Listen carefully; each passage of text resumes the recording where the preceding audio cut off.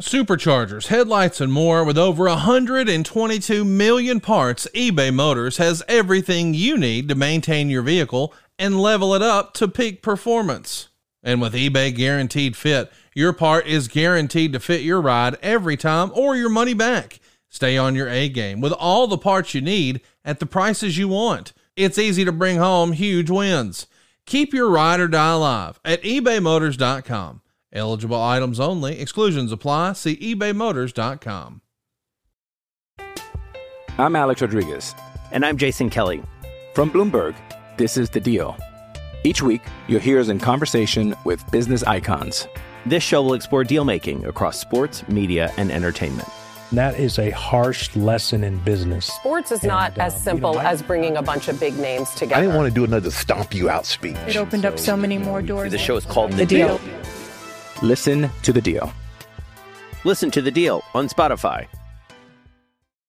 Another day is here, and you're ready for it. What to wear? Check. Breakfast, lunch, and dinner? Check. Planning for what's next and how to save for it?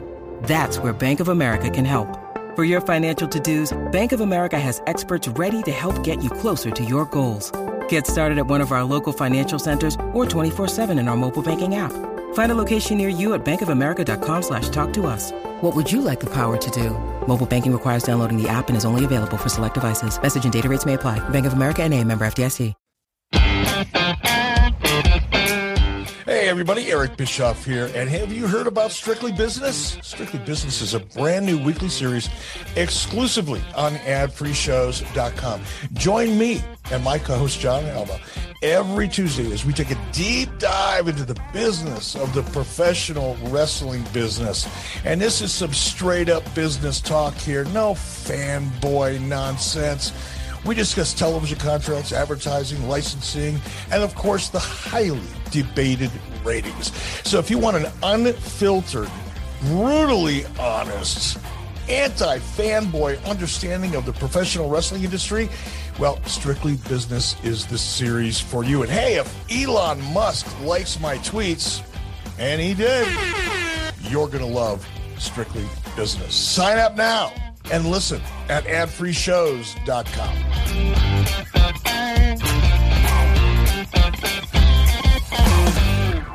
Do you love wrestling podcasts but hate all the ads? Well, you can get all the great podcasts early and ad-free at adfreeshows.com. It only starts at $9 a month, but you get exclusive series at adfreeshows.com like Title Chase, Eric Fires Back, Conversations with Conrad, and tons more, and a chance to interact with your favorite podcast hosts every month. See for yourself why thousands of other wrestling fans say adfreeshows.com is the best value in wrestling. adfreeshows.com. Get the house you want with the payment you want at buywithconrad.com. And you don't need perfect credit or money out of your pocket to do this at buywithconrad.com. NMLS number 65084, equal housing lender. The first step to buying a house is buywithconrad.com.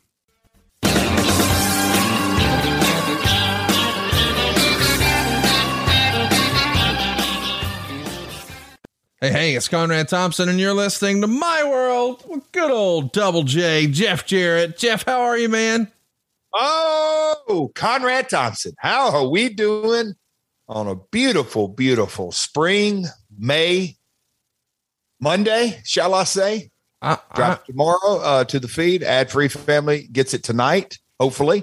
All things, if we don't get too granular and long-winded, but Conrad, the last couple of weeks, you know what's really going on, but I'm going to be diplomatically and not share till it's time. But a couple of different network deals and specials working on. Mexico trip, PAX East with WrestleQuest and Shoes Baseball. And today's episode is our 1-year anniversary. So happy anniversary, Mr. Thompson. I am very, very grateful that you finally conned me into this gig. No, kidding. Seriously, Conrad, it's our year. It's our anniversary. Happy anniversary to you, man. We've been married a year. It's working out, too. I'm having a lot of fun, and I think you are, too. I am, bud. All kidding aside, I'm having a blast. And before we talk about this week and what all's going on, because I know there's a lot to talk about, and I do want to say our topic today, Fox Sports Network, this was actually one of the very first shows I brought up to you that I wanted to do, because I was so fascinated in following this story and your promotion so closely that I can't wait for this to be almost like a throwback episode for us when we were first talking about creating TNA. I think this is going to be really, really good stuff. But before we get into that and we talk about all your weekend shenanigans, I want to talk about last week's episode because, man, we got a lot of great feedback from a lot of folks. You know, some are just listeners who maybe you and I haven't had the pleasure of meeting yet, but we also heard from a lot of people that we both know in real life, and even some people who are on our team who told us how valuable the information that we shared last week was. Of course, we're talking about the episode that we called, and we sort of asked each other, what do we call this when we finished? And we landed on From Hell to the Hall of Fame. And it turns out, man, there's a whole lot of folks who are listening to this who either they themselves are struggling or they have someone in their family who is. I think we helped some people last week, dude. I really do. I knew you. Well, I didn't know. I was going off the last 48 hours and still kind of all in a lot of ways that adrenaline rush. But if you take me back a week, yes, I forwarded you a few, you forwarded me a few emails and texts, and there's just something about sharing a story and someone goes, I can relate to that. Yeah. I have walked down that maybe dark path, or I'm in that dark path, or I have a family member or a friend in that dark path. And there's just something about that. Yes. And I thought our social media team treated the I guess you could say the discussion with a lot of respect. And so, yes, at the end of the day, we can't live life alone. And if that's the message that hopefully gets out, I can't, so I can't speak for anybody else, but I believe very strongly, can't live life alone. And we're all in this box of space and time together. So let's do this thing together. And we're not getting out of it alive. So let's make the most of our time together. And if you haven't listened to that episode, I highly recommend it, especially if you've got someone in your life who maybe is struggling with addiction or alcoholism or what have you. It was a fantastic episode, a story about perseverance and a positive mental attitude and overcoming. And I think you should go out of your way to see it. It's more than just a regular wrestling podcast. And don't get me wrong. We talked a lot of, some grab ass moments in there that were fun, but by and large, it was a human story more so than a wrestling story. And today we're going to talk about business, but before we do, Conrad, can you do me a favor? This just dropped into my brain as I got to turn my phone off. Will you do me a favor? Mm-hmm. Don't bring up one poem today. Not one. No problem. No poems today. God almighty. I knew I'd get you on that last week, but it feels like you had your fun over the weekend. I saw your baseball venture, Shoes Baseball, actually has like an NWO motif. I saw. What's up with that? The Lucky Horseshoes. And so Jamie Toole, my partner, and the whole executive team and ownership and just about everybody, they're really engaged. I mean, the full promotion schedule's out. The King, Jerry Lawler's going to be there. Road Dogg's going to be there. Kevin Nash, different nights. Everyone's favorite NWA world champ, Mike Cardona. We've got all kinds of special promotions, but so there is I guess you could say a vibe of professional wrestling sports entertainment, and we're called the Lucky Horseshoes. But obviously, like I said, internally there is a big wrestling contingent fan, and they have come up with a cool design. It's obviously there's a takeoff on so many years, and our shout out to our friend and broadcast partner, podcast partner Eric Bischoff. But we have a SWO shirt, not an NWO show, but a SWO Shoe World Order. Anyway, it's fun. Cheese sauce dripping from it. It's a cool little shirt out there. Check it out if you haven't already, but also be sure to check out, I guess you tried to incite another riot. What were you doing in Mexico this past weekend? Conrad, don't start. I mean, seriously, Conrad, Saturday night, let me just say, not just Saturday night, this past Mexico trip, down to Monterey. I guess and I won't get granular on this or long-winded, but man, Saturday night, Monterey, Mexico, Triple Mania 30. It's one of 3 this year. They're going to have one. They had one Saturday. They're having one in middle of June in Tijuana, and then they're having the final one in Mexico City, which has traditionally been for many, many years in Mexico City, and sometimes August, September, October. But I walked into it was at a baseball stadium, Monterey Baseball Stadium. I walked into the stadium Saturday night, and just imagine, to give it kind of some depth here, if Hulk Hogan, Macho Man, Stone Cold, The Rock, I mean, a who's who of 80s legends, 90s legend, 2000 legends, 2010 legends.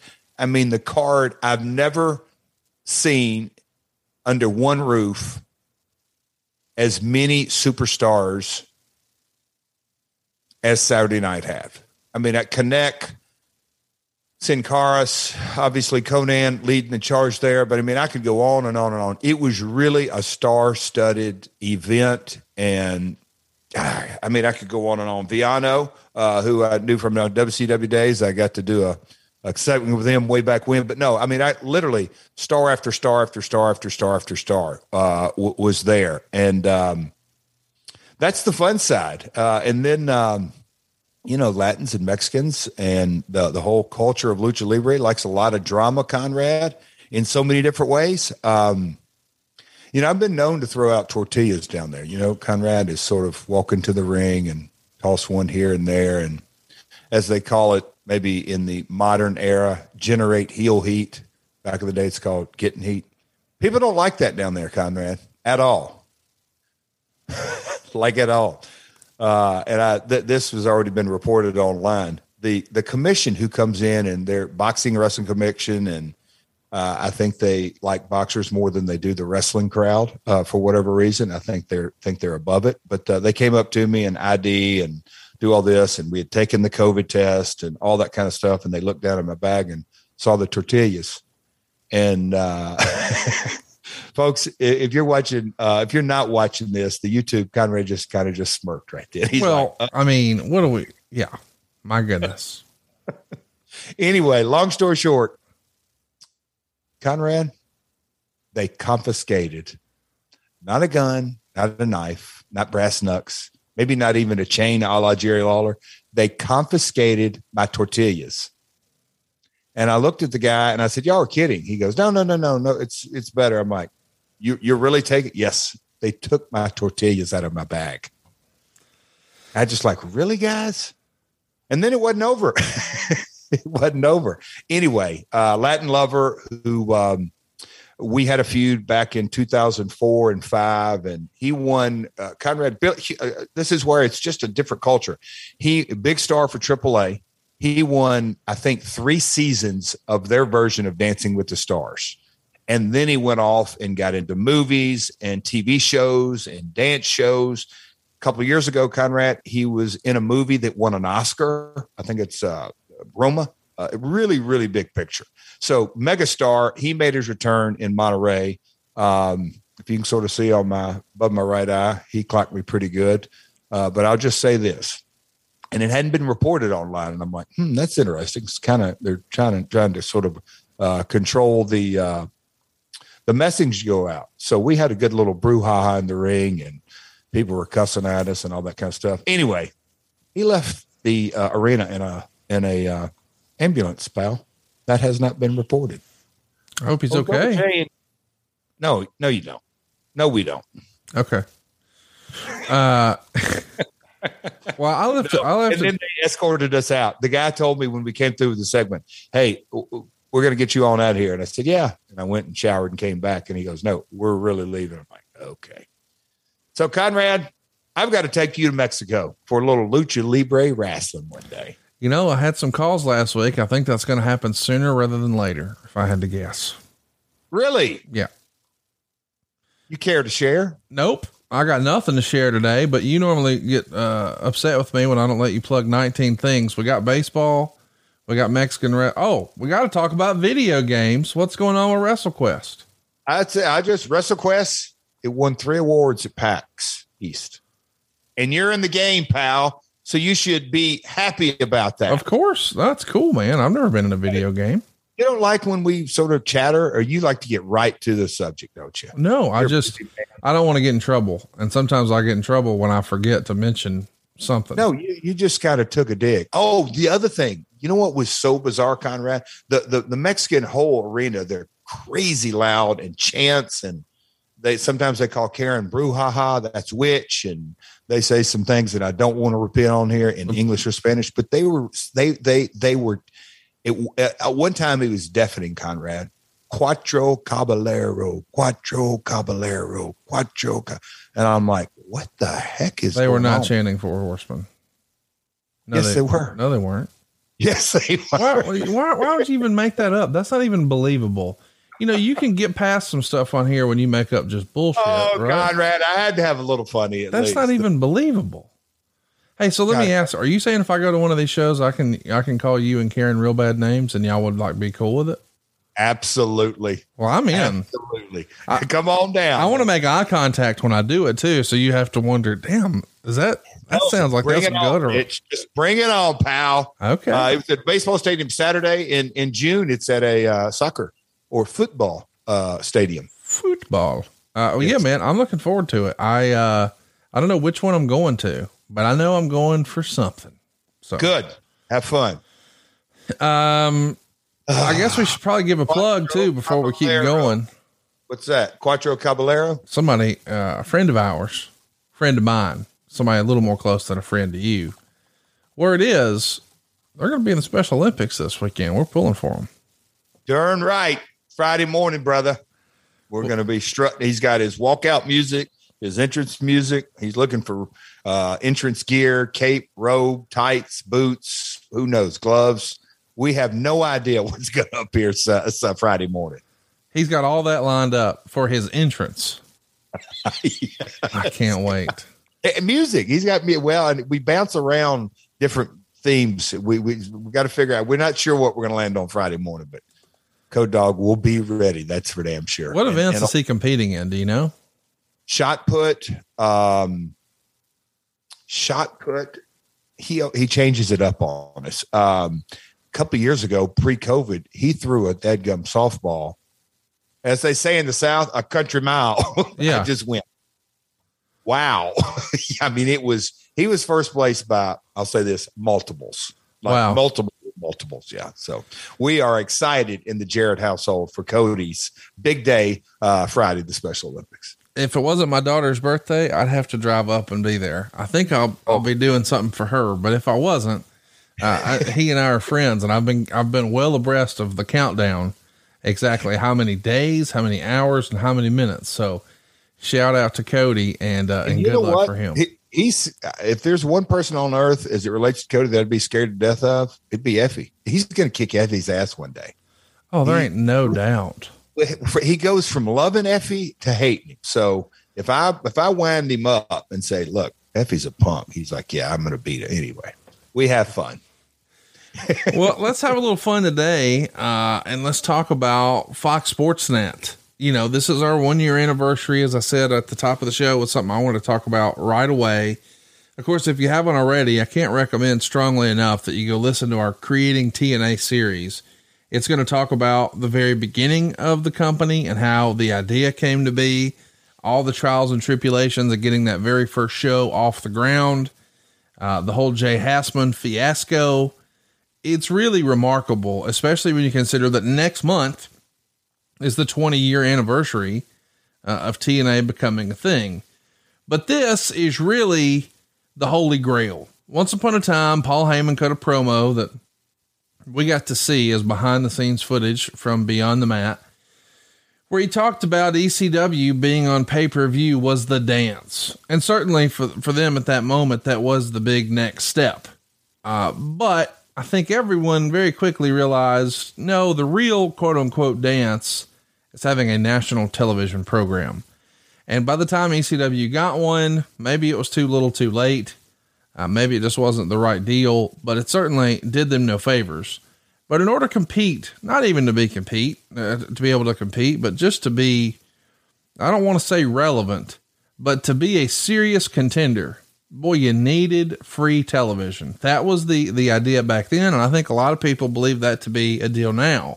I know even just a few years ago when AEW was just an idea, there were lots of naysayers and, I don't know, folks who had been around the industry for a long time who took a, well, we'll see approach, because man, getting a TV deal for a wrestling promotion is really considered like the holy grail of how you level your promotion up. So it's apparent that even though the original idea, at least to me, is, well, no, we won't have television. We'll be a television alternative and people will pay $10 a month every Wednesday. And we tried that, and maybe it wasn't the blistering success we hoped, but now there's an opportunity maybe to actually have a TV show. When do you and your dad or whoever's involved start to really get serious about, okay, we got to make it run at TV? And talk me through that whole process and how the thought process landed on TV as the next hurdle. Okay. And I'm being serious. I'm trying to think kind of where the diving off point would be. But you've already sort of said the formation of TNA and coming some of the early years. So we ran the weekly 2-hour pay-per-views, I guess a total of 2.5, 3 years, 3.5 to see. Let me mention this too. You had already launched Explosion on November 27th, 2002. That was on Sun Sports. So that was just a 1 hour kind of, I'll call it a clip show that we took it felt like Superstars back in the day on Saturday night or Saturday morning. That's a good analogy, but, to take a giant step back, the weekly 2-hour pay-per-view concept, a part of the vision of that, if you will, is that the local cable companies and DirecTV and Dish, which are obviously national satellite feeds, they lost WCW. And when they lost WCW because of the acquisition, they lost a lot of revenue. But of course, everybody wants to replace that revenue. So how are you going to replace that revenue? Well, this Wednesday night alternative. But if that's going to be a success, you have to promote it to generate this awareness. So, we went through the financial troubles, and the Carter stepped in by the grace of God and getting our feeding up under us. And then we brought the next investor to the table who was willing to basically fund the promotion moving forward. All the stuff that we've already covered. Me and my father and look, Dixie, in the early days and just about anybody that we'll say was in the inner circle, we realized that the local cable companies in Nashville, in Atlanta, in New York, whatever the local cable company, their marketing dollars were shifting constantly. Okay, what's the boxing that we're going to promote? What's the big fight coming up? And who's going to be doing this? And who's going to be doing that? Oh, so back in those days, a blockbuster mover from Hollywood, maybe 6-8 weeks or maybe 90 days, that's going to come on pay-per-view. So they're going to put marketing dollars to that. Whatever's in the pay-per-view channels, again, this is 2003, 4, 5, 6, different era than it is today. And I don't say no social media, but relatively no social media. So the awareness of the product, just the general awareness, what is TNA Wrestling? Who is TNA Wrestling? Who's on TNA Wrestling? Was a monumental uphill battle. And as you said, the Holy Grail, getting on free TV weekly, day in, day out, changes that game. Obviously, without social media, you got to get free marketing and branding and advertising. So we knew, I'll say at the end of year one, episode 50, 60, 70 in that, we knew we're like, okay, the pay-per-view companies are not going to do, and I don't say do what they said they were going to do. It's just to have the marketing staff to stay on top, because when we would go to individual markets, San Diego was a good market. Wichita was a good market. Knoxville was a good market. We would see where the buys were coming in for, and then we would say, hey, let's double down. You're seeing a return on your investment. Will you run more spots? And little by little, the pay-per-view markets individually were getting on the bandwagon and promoting the product, but it was a slow, arduous uphill climb. So we knew, all right, we got to go the TV route. Literally from day one, if we could have gotten on TV, we would have done that. But this is the end of the Attitude Era, and advertisers weren't coming around even for the Vince McMahon product. They weren't interested in an alternative. Wrestling was almost a 4-letter word. So we had been in the game long enough that we could put together a reel and what the product was about and at least get meetings with TV people. But it was still a challenge. But we knew, and the answer to your question was, I think, when did you guys start looking at TV? I'd say at the end of year one, we was like, we have to get more exposure. We've got a good product, but we're kind of a hidden secret in so many ways. Was it a great product? No, but I don't think any wrestling product's perfect. There's always going to be naysayers or critics, but that's part of the fun of wrestling. But it was a tough uphill battle getting awareness, and we knew we had to do something sooner rather than later. So who all did you guys pitch? So, gosh, in doing the research, reading the research, WGN was in every conversation. Why did it never happen there? We hear their name all the time with wrestling, but it just never gets there. Never fit their programming model.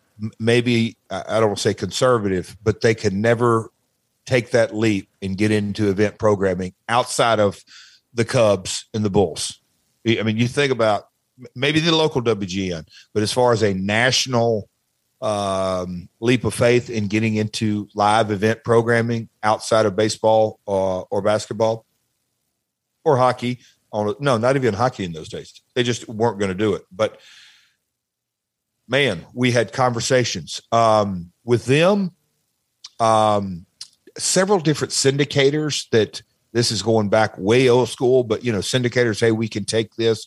But that's, as you know, barter or buy time wasn't a real great solution, especially when WWE is at this time on Spike and it had been on USA for 10 years. It was a cable, like not us, any agent that we talked to in Hollywood, and we never had one. We didn't use an agent, but we talked to many, many, many, and all of them, like wrestling is a cable product that needs to be on a cable home.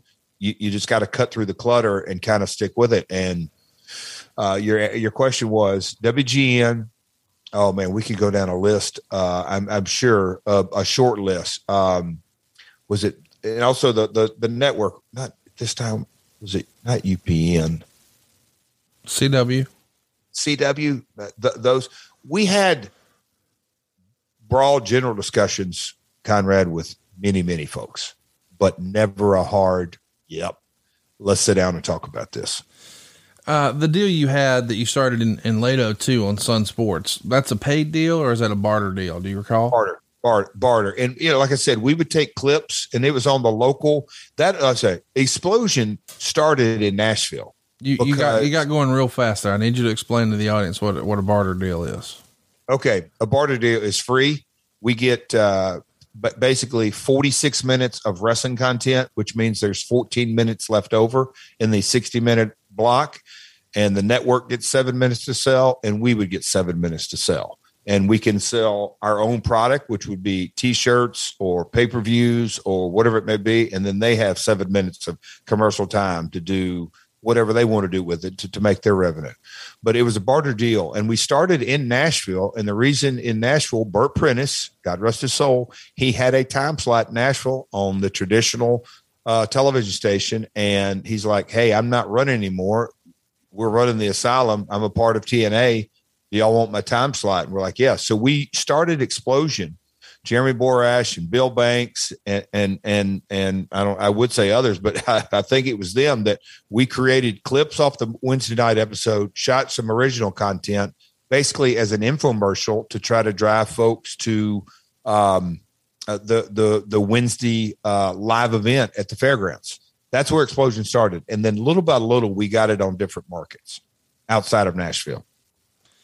So, talk to me about the relationship with Sun Sports. Are they at all involved with Fox Sports South or Fox Sports Network? What can you tell us about the relationship, if there is any, And I guess this is a good time to, this brought back a lot of memories on understanding the DNA of the vision of Fox Sports. Fox Sports, as we know today, FS1, if we want to call it that, they basically have a national feed, and everybody is watching the same thing, whether you're in California or New York. If you're watching FS1, you're watching the same ball game or the same programming.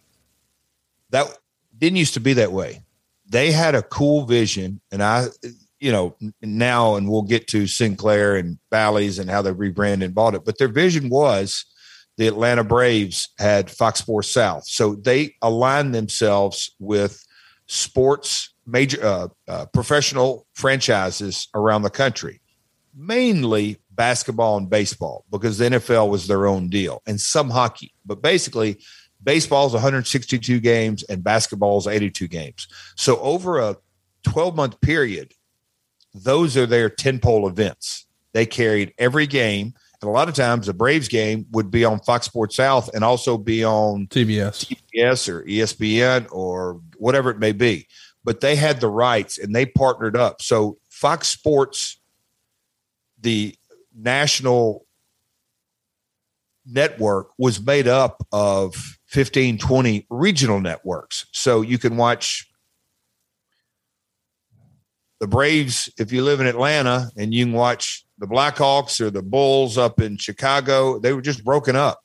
And so getting into the DNA, now Sun Sports is a Florida only deal. They weren't aligned, but no, they weren't a part of it. But the Fox Sports DNA was a bit challenging from the very beginning, but they were very interested from the very beginning.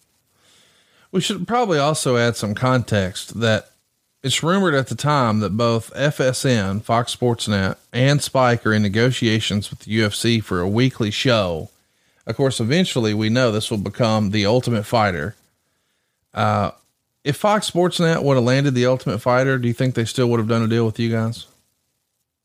Yeah, because of our economics and deal structure, for sure. But when you think back on kind of the vision of the executive teams of Spike and Fox Sports and how they saw 15, 18 years ago live event programming as the most valuable, it's pretty interesting to see how time has gone along. And now obviously Bellator, and it's a whole different, way above their level. But yeah, they were going to be interested. But again, Fox Sports Network, made up of 15, 20 regional networks, but their vision and then their flagship show, Best Damn Sports Show, period. Anyway, man, it's a whole different era that we're talking in today. You can't even compare it to today's social media and digital and YouTube and streaming and Peacock and Hulu and all that kind of stuff.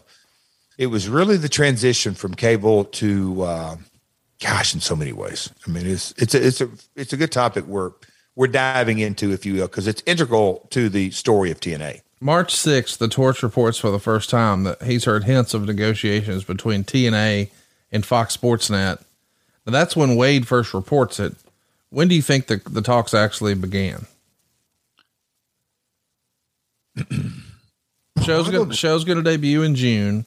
Wade writes about it in March.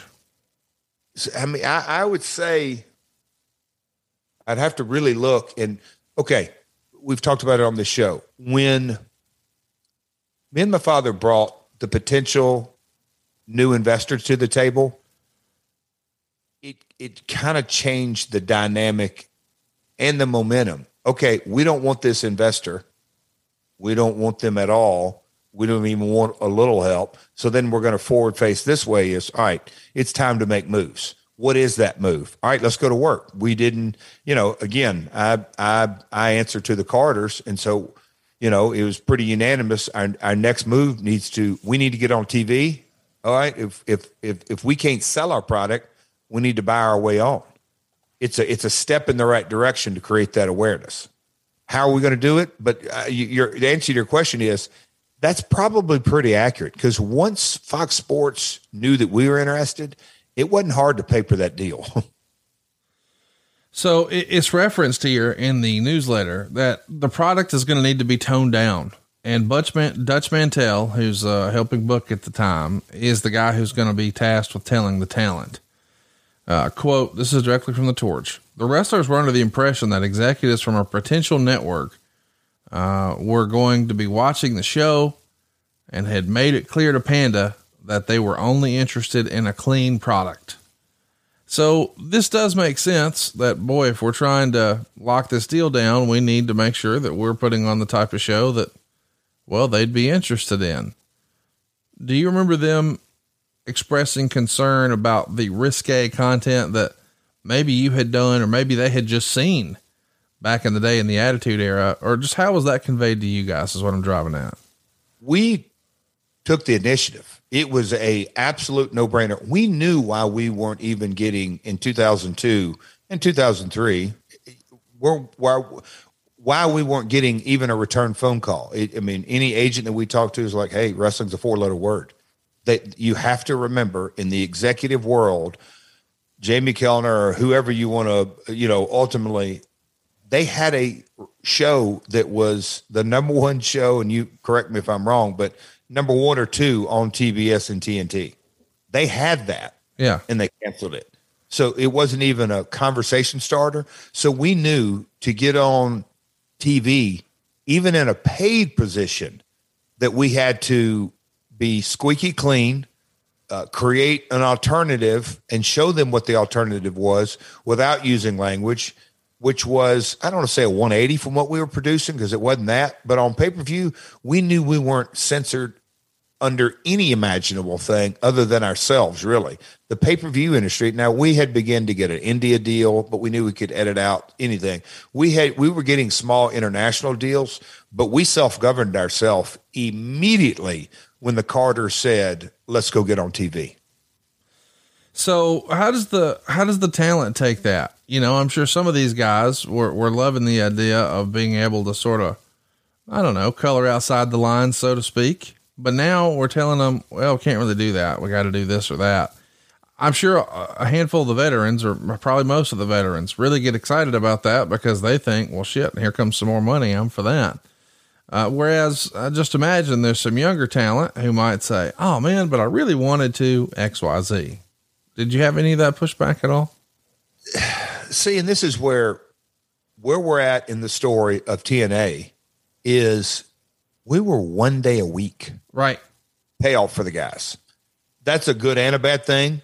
But at the end of the day, we had long gone past, for the most part, if you'd been with us more than 90 days, they're like, okay, they had met sort of the infrastructure and okay, it looks like these guys are going to be around. I mean, they weren't supposed to be here the following Wednesday and they were, and that went on about a year or a year and a half or 2 years. And they're like, okay, they're sticking around. And the talk of TV, okay, this is a consistent payoff. And I'm talking about a small group of 15, 20 guys that were on every or most Wednesday night shows. But when Dutch had a good rapport with talent, it's not like we task him to do it. I'm not saying he volunteered to do it, but he had no problem. I'll give the guys a talk, but it's not like he was the only one, whether it was me or whoever was having discussions with talent. The language and the innuendo was a no-brainer, guys. We're going to TV. We don't know where, but let's make sure that we don't have anything that can lay an egg out there that is going to bring negative attention to the product. I'm just saying, I'd be willing to bet that old Dutch here is probably pulling his freaking hair out, trying to get ready. Because now you've got this added pressure. Not only do I have to keep this talent happy, and in the meantime, keep making pay-per-views that everybody's going to want to buy. But at the same time, I got to start thinking about, this television. How do I format it? Who do I put out front? As I said, I'm sure he's pulling his hair out. And the reality is 2 out of 3 men will experience some form of hair loss by the time they're 35, maybe faster than that if they're in the wrestling business. More than 50 million men here in the U.S. suffer from male pattern baldness. And that's why we recommend Keeps, because there are only 2 FDA approved medications that can prevent hair loss. Keeps has both. You know what else they have? More 5-star reviews than any of their competitors. Seriously, check it out. Keeps offers a simple, affordable, and stress-free way to keep your hair. They've got convenient virtual doctor consultations and medications delivered straight to your door every 3 months, meaning you don't even have to leave your home. They've also got 24/7 care and support. Keeps has a network of medical experts, prescribers, advisors, care specialists. They're all here to help support you in making those hair goals a reality. And it's also low cost too. Treatments start at just $10 a month, and Keeps offers generic versions of the 2 FDA approved medications to prevent hair loss. Now, the treatment plans are affordable. How affordable? Well, like half the cost of the pharmacy prices is what you'll typically see. Keeps really does have everything your hair needs delivered straight to your door with discreet packaging and proven results. So remember, prevention's key. Treatments can take 4 to 6 months to see results, so act fast. And when it comes time to your hair, or it comes to your hair, we want you to save more and spend less. So if you're ready to take action and prevent hair loss, go to keeps.com/Jarrett to receive your first month of treatment free. That's keeps.com/Jarrett to get your first month free. That's keeps.com/Jarrett. Passion, drive, and patience. The formula for winning championships is also what keeps your ride or die alive.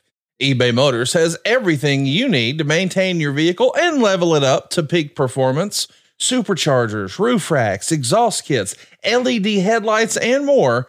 Whether you're into speed, power, or style, eBay Motors has you covered. With over 122 million parts for your number one ride or die, you'll always find exactly what you're looking for. And with eBay Guaranteed Fit, your part is guaranteed to fit your ride every time, or your money back. Because with eBay Motors, you're burning rubber, not cash.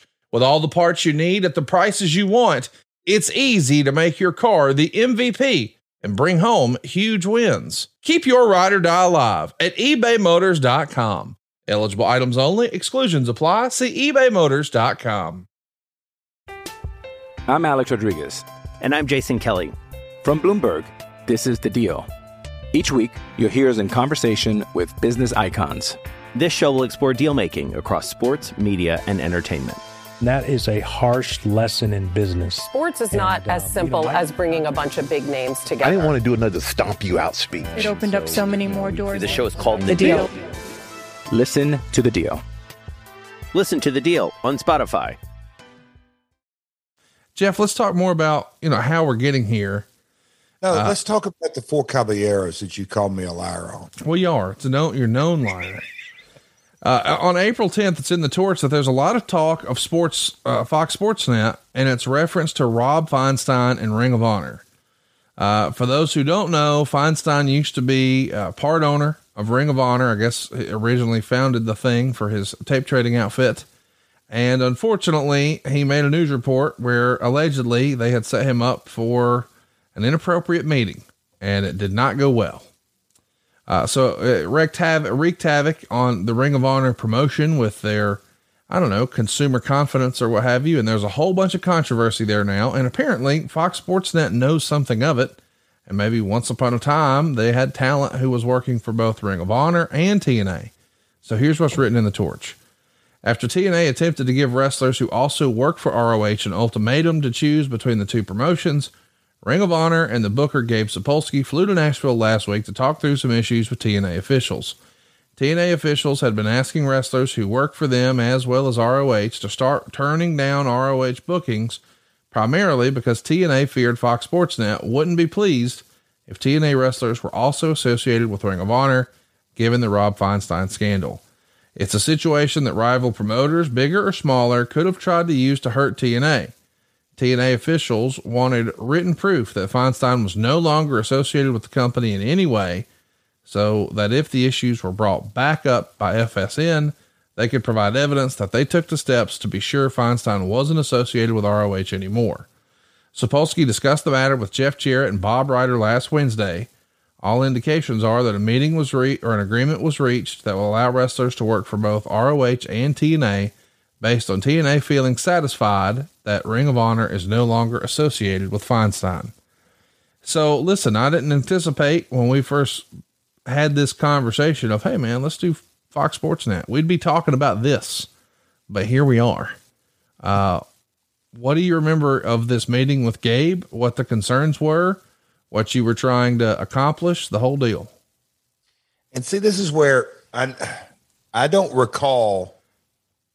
I recall the Feinstein incident in every shape, form, or fashion, but combining the two with the Gabe meeting, I don't recall that at all. I'll tell you what I couldn't remember where me and Gabe were sitting in my little office at the asylum, and why that we were there is that if we're going on TV, and there was, again, I just mentioned, we were 1 day a week, but we were investing, I'll say more specifically, the Carters were investing a lot of capital and, of course, blood, sweat, and tears from a lot of folks into this brand. And if we didn't have priority over another talent, independent, then we were kind of putting ourselves out there. And so it wasn't that, hey, you can't go work for Ring of Honor, because we were only offering 1 day a week. But with that being said, I know Bill Behrens was involved, and I know Bob Ryder was involved. I'll say they were on the TNA side of maybe doing the due diligence on the Feinstein deal and what happened in the shape, form, or fashion, and maybe giving not only myself but my father and Dixie and maybe even the Dallas office, like, okay, here's the real reality of this. This incident happened with Rob. This went down. He's no longer involved. Help me understand. We're bouncing around real fast here. Dallas wanted to make sure Feinstein was out. I don't know that Dallas was even aware enough to know, does he or need to be in or out? But I think Bob Ryder and Bill Behrens were doing their due diligence so they could say, here's the story with what's going on with the Feinstein incident. So was anybody asked? I'm just wondering, because there's a lot written in the torch here as if you guys were concerned that, or maybe Fox had brought it to you, but you're saying you don't remember it happening that way. But then you pivoted and said, well, there were guys doing research on it. And I'm just wondering why. My recall was Gabe and the priority of bookings. That was what our one-on-one meeting was about. I wanted to make sure AJ, Chris Daniels, there was a list of guys that, as far as a per booking date, they were probably working for Ring of Honor more dates, but we had the outlet of pay-per-view going to TV. Right. And I'm like, where do we sit here? Where are we going with that? But the Feinstein incident, I'm sure, and I don't know this to be true, but I'm sure either Bob took it on himself or Bill Behrens took it on himself to say, hey, we know what happened. We need to do some due diligence. We're going to report back to the Jarretts and the Carters, kind of the lay of the land. And so how that ended up in, Wade's headline, it's a probably a much juicier headline, but I don't remember that being a part of, I'll call it a Fox Sports. You don't believe Fox Sports knew anything about it. You think this is just the guys? No, I don't. Okay. I don't. And not at all. Do you remember having a conversation with Gabe or anyone, you personally, saying, hey, if we're going to let our guys work on that show, he can't work there? No. That didn't never. Me and Gabe, I can't say that we didn't. He could probably answer, but I don't remember even discussing the incident. I do remember saying, Gabe, I can't look at my financial partners and say, hey, yeah, we've got AJ Styles, but kind of. Yeah. They're not going to, they're going to say, no, we don't want AJ, or if we're investing a boatload of money, and Jeff, you're investing your career and time, and we got to have some talent commitments. That's it. Yeah. It was that simple. So let me back up on that too, or just add to that. When we were a Wednesday night show, Ring of Honor was weekends. That's right. There wasn't really any conflict. It was, let's be real clear that, Gabe, we want our guys working everywhere, but they have to have their priorities to us. And we have to have that in writing. Because if we do go to Fox Sports and some of these guys are signing maybe a 2-year deal at the time, like, we're going to get on Fox Sports and then where we're going, but then we really don't have them. Because that is, at the end of the day, the only value that a wrestling company has is the contracts. How was Gabe to deal with? Easy. Super easy. Here's Here's the other note from the Torch. Although no announcement has been made and the story has not been verified, several TNA wrestlers are under the impression the deal with Fox Sports Net is complete. The common belief is the show will air on Sunday nights and that the company will drop the Wednesday pay-per-views in favor of monthly Sunday night pay-per-view events. There's a lot of talk that the deal TNA is negotiating with Fox Sports is essentially a 13-week trial period at which the network could choose to opt out if the ratings aren't decent. The first show could air sometime in June. One source says some TNA officials are even outright saying, quote, once we get on Fox Sports Net, and they do that whenever they're discussing future plans, which makes the wrestler believe that it's a matter of when, not if. Quote, some TNA office workers and wrestlers are hoping that the FSN deal will lead to some major changes in how the show is booked. The feeling is that because the show will be tracked by the Nielsen rating system, management will finally see which wrestlers are the most over and which wrestlers are not.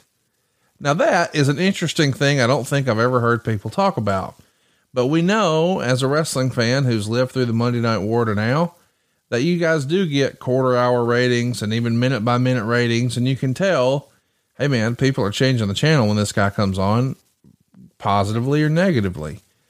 And that's something that didn't exist on pay-per-view. You had to try to sell tickets, usually to the exact same group of fans, but your family was familiar with that, doing it in Tennessee your whole life.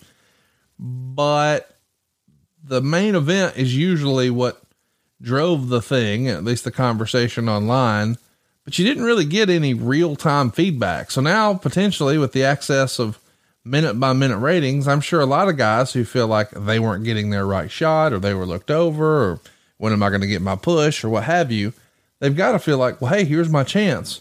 Maybe, you know, they'll see what I can do and I won't have to hope that Dutch likes me this week or whatever. Right? Yes. And here's to really, you'll appreciate this, Conrad. Go into your financial partner. Why do you want to get on TV, Jeff? For awareness. Why? Is there another reason? Yes.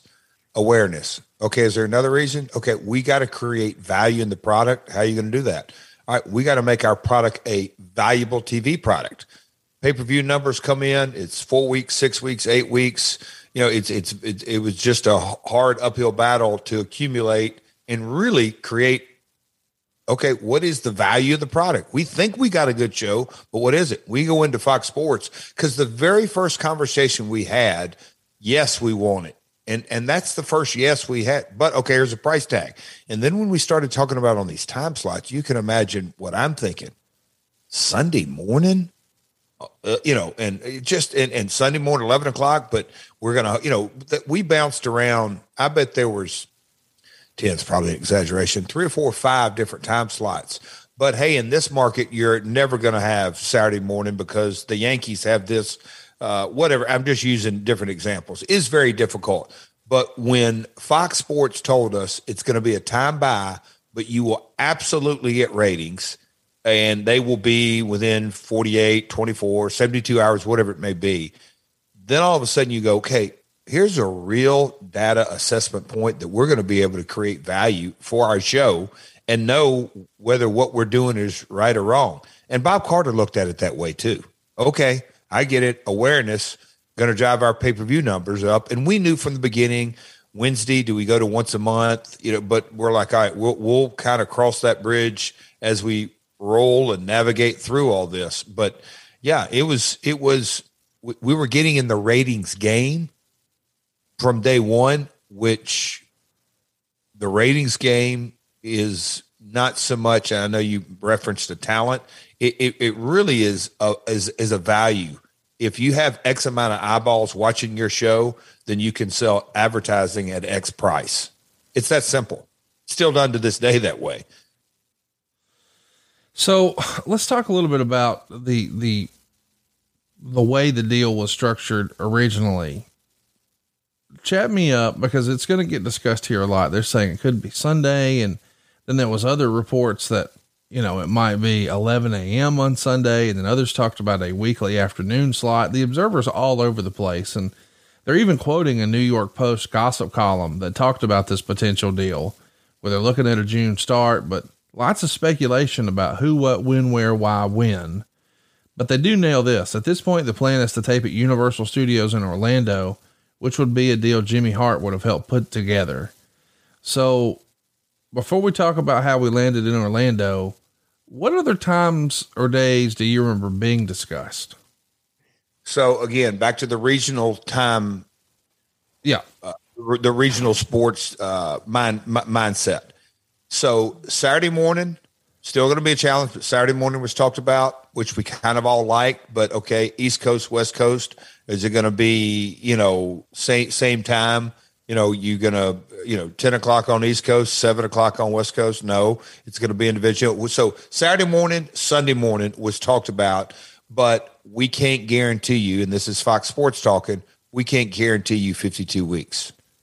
So I'll say the gray hair in the room, the old man, my father, but also basically collectively, but he's like, and you back in the day, Raw moving to Tuesday nights because of the Westminster Dog Show, or as of late to modern day, Tony Khan can feel this pain. Oh, Rampage isn't on at 8 Eastern or 7 Eastern. It's on at 6 Eastern, or any time slot out of the consistent viewing pattern is pretty much a death notice. I mean, look at, and I know it's in, people will, you can get on this, but, going from Fox broadcast to FS1 and the massive amount of drop. And I know it's not available in all the homes, but still, we as human beings, we're creatures of habit in so many more ways. And Conrad, you man in sales, you know that as well as I do.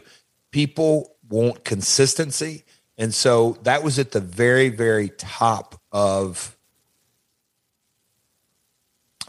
not demands, but in deal points. Give us somewhere where you believe we can be on 52 weeks consecutively.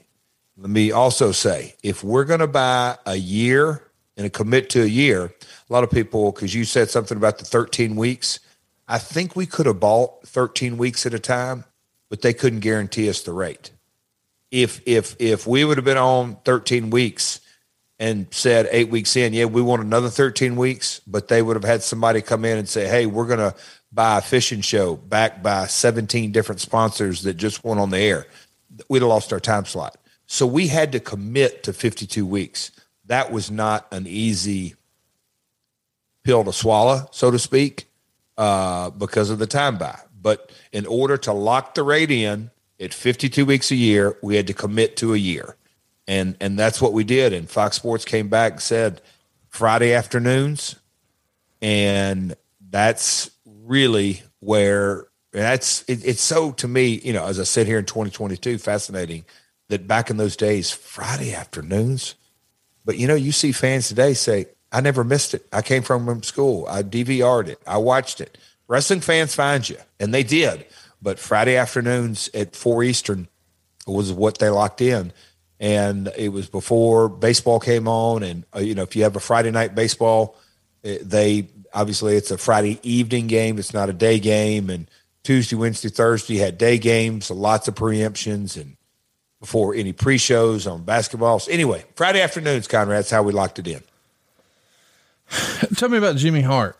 How important to this deal was Jimmy Hart? So refresh my memory. What was it the XWF? Yep. You nailed it. Was that the name of the initials? Yep. So, I'd seen tapes of that, and they had called me and wanted me to be a part of that. And for whatever reason, it didn't line up. Penzer could probably recall the story, but it didn't line up, and they were doing their thing. But the studio, and I had worked WCW tapings at Disney and at Universal. And so knowing that we needed to get out of Nashville and be in a studio and we're going to invest, how do we make our show look as good as it possibly can? And Orlando, the world's largest tourist attraction, with the statistics are staggering about how many people come into Orlando every week and how many people actually come through the gates at Universal Studios every day. And the flights in and out of there, everything. I mean, it amazes, when I think of, I'll say the potential of Universal Studios, and I know AEW, but you can tell that it's all, I don't want to say throwaway. That's going to be taken the wrong way, but not a lot of promotional or marketing efforts put into their efforts. We knew going in, and Jimmy Hart's like, I want to introduce you to this person and Pam Warren, who I still talk to very regularly. That whole machine down there, that you can have locals in and create an audience just like we did in Nashville, or where anybody, if you run consistently, as well as the park attraction and marketing dollars, and the park was going to get behind us. We went down. Jimmy was the introduction for us, and he had the introduction based off of his XWF days. And years ago, before us, Eddie Mansfield had shot some content on Universal Studios Orlando backlot. So we thought that would be a optimal place, and went down and looked at it, and Soundstage 21, the biggest one on the lot. It really was like, man, this is, we built it out, and it was really exciting times. I'll just say that. Those were fun times building this part of TNA, sort of building, I'll say, the TV show, and you name it, from talent to graphics to marketing to working with the park to Fox Sports, everything that went with it. A lot of fun. Anything else you want to talk about? In what manner? Well, Universal Studios, or, just any deal points of how the Universal deal happens. Well, okay. Getting into that, knowing that we were going to have it, they basically give you the four walls, and it's a big space. So you have to create your studio. And what we did from day one to where we got to, year 2, year 3, year 4, year 5, I like to look. There was a video piece we did in the studio one time. It's just sort of the transition. But no, in those early days, we had to get in there and get the bleachers and the ring, and we did the set design and all that. But no, we knew that this was going to be the home of the Fox Sports Net show, and how we were going to shoot it and the whole vibe and all that. But I guess we'll get into that in a second as well. So talk to me about the UFC. It's in the Torch on the 21st. Jeff Jarrett told UFC officials that the television deal with Fox Sports Net had been finalized. Jarrett met with UFC officials 3 weeks ago in Las Vegas at the site of the UFC pay-per-view event. Jarrett pitched the idea of doing an inter-promotional angle and some cross-promotional opportunities. UFC's Dana White passed on both, saying he didn't think it would be a good idea for UFC to get involved with a pro wrestling company. We know that that's the way Dana feels about it, and I understand that. But what can you tell us about these meetings? This is the first time I remember hearing about them. Oh, man, Conrad. That's a good little piece of fiction writing. Oh, it didn't happen? So the pay-per-view companies, In Demand and Direct and Dish, and I don't know what rep, but UFC had a big pay-per-view coming up in Vegas. They were like, hey, if you want to come out, why did we have to be in town, or did we fly out for that? I don't recall. But we went out, me and Jeremy and maybe a few others, and we were really just the guest of UFC, and Dana said hello and exchanged casualties. But I mean, he's literally got an event that night. I'm trying to think, was Tito? I don't know who was on the card, but there was nothing to some interpromotional deal. They were not early, but yeah, they were kind of early in their rebrand, if you will. But there was no conversation on, we're going to do an interpromotional deal. I mean, at this time, we weren't even on Fox Sports. I don't recall. We were pay-per-view only. So there wasn't much value for either side to exchange as far as a consistent episodic storytelling format, if you will. Wade would also say this. The latest word on the TV schedule is they will tape bi-weekly in Orlando for FSN. The latest word is the company will continue to produce weekly pay-per-views on Wednesday nights. Contrary to rumors, they were going to move to a Sunday night schedule. This will be good news for talent that they will be working more dates, thus earning more money. TNA officials have yet to announce the FSN deal, but sources say office workers have been discussing it with friends on the talent roster. And then the Observer would say this: more details have surfaced regarding the FSN deal. The time, which will be Fridays at 3 p.m. Eastern, is being purchased by TNA. Although the figure is unknown, infomercial time nationally doesn't come cheap. TNA will be responsible for selling the ad time, hoping to recoup some of that weekly expense. Because it is paid programming and the network isn't selling the ads, the ratings aren't as significant in regards to what the network would care about. It's more of a matter of if the ratings are bad, or more if the show doesn't result in a decent increase in pay-per-view buys on Wednesday night. How long is Panda willing to finance this venture?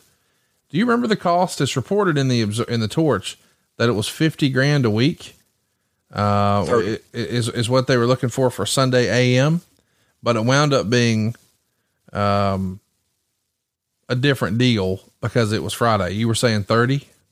So it was 30. And I know a bunch of different numbers bounced around, and look, they didn't know either in so many ways, how we were going to perform, what kind of partner we were going to be. At this time, I don't want to say it was only dollars and cents, but they had to overcome the hurdle of, and this is why it's a huge thing when you think back through the years. Fox Sports, even though, I've said a conglomerate of regionals, they were a sporting network, and we're going to put on the 4-letter word wrestling. It was a huge hurdle. Although it was a time buy, just to get on there, Conrad, was a big win. It had not been done.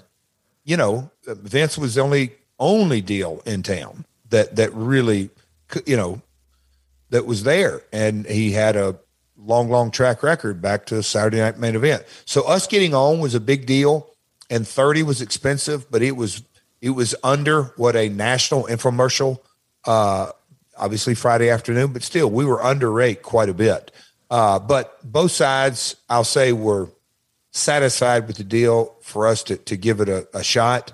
I don't know if your next question is going to be, but I don't get too far ahead. But we knew from the beginning, how are we going to transition out? Because if we're doing a episodic television show on Thursday to promote the following show pay-per-view on Wednesday, you can't take two at a time. You got to do one at a time, because it's just you. That's how we're promoting the pay-per-view. Or else you're airing a bunch of spoilers. That's right. Yeah. Or, we do the TV taping, but it's, we didn't have to air it, but we were having guys that may be wrestling in hour 2 on a Thursday that wouldn't air it was going to be a difficult, very difficult to do. So we knew that was going to be a challenge, not just creatively and financially, but just the way the oars were rowing at the time. So that was a challenge. Wade referenced that, or Dave referenced one of those. But yeah, we landed quickly that we got to tape every Thursday, but then that was going to be a logistic challenge. And financially very challenging, because now you got to have talent in Nashville and in Orlando. So that's 2 sets of flights, 2 sets of hotels. And now you've got the production crew working more. You got to pay rent at Universal Studios. There's a lot more to it than just the $30,000. The $30,000 is to get the time. You've still got to spend the money. Went out the door to Fox. Yeah. Yes. You've still got to write a check to Universal Studios and all the talent and all the production. So all of a sudden this went from being something that was pretty easy to figure out, that this is going to be, a 1 shot a week sort of deal, but then eventually we get the pay-per-view numbers. But this is now a whole new ball of wax, a whole new set of expenses. And it's written at the time that TNA is losing between 30 and 40 grand a week just running this weekly pay-per-view model. Does that sound right? I don't think it was, but it depends on when you're going to split hairs. But Wednesday nights were roughly 100 grand, probably closer to 80. But I always say, for round math, because you had some one-time expenses or whatever it may be, but roughly 100 grand a week. So, $5.2 million investment if $0 came through, So you can do the math there. Well, I'm trying to ask, do you think you guys were losing 30 grand a week? So the idea being, you got 100 going out, you got amortize. So that's saying that's probably, quick math. Let me ask an easier question. You're losing money. You're not making money, right? Oh, for sure. So absolutely, for sure. So now it's a matter of how much. So we're going to say more than 10 grand a week, probably you're losing. Do the math for me. Yes. Yeah. But that's what I'm saying is, if we're doing 10,000 buys a week or 15,000 buys or 20,000 buys? If you're doing 20,000 buys times $10, you got 200 grand coming in. You're going to get half. That's 100 grand.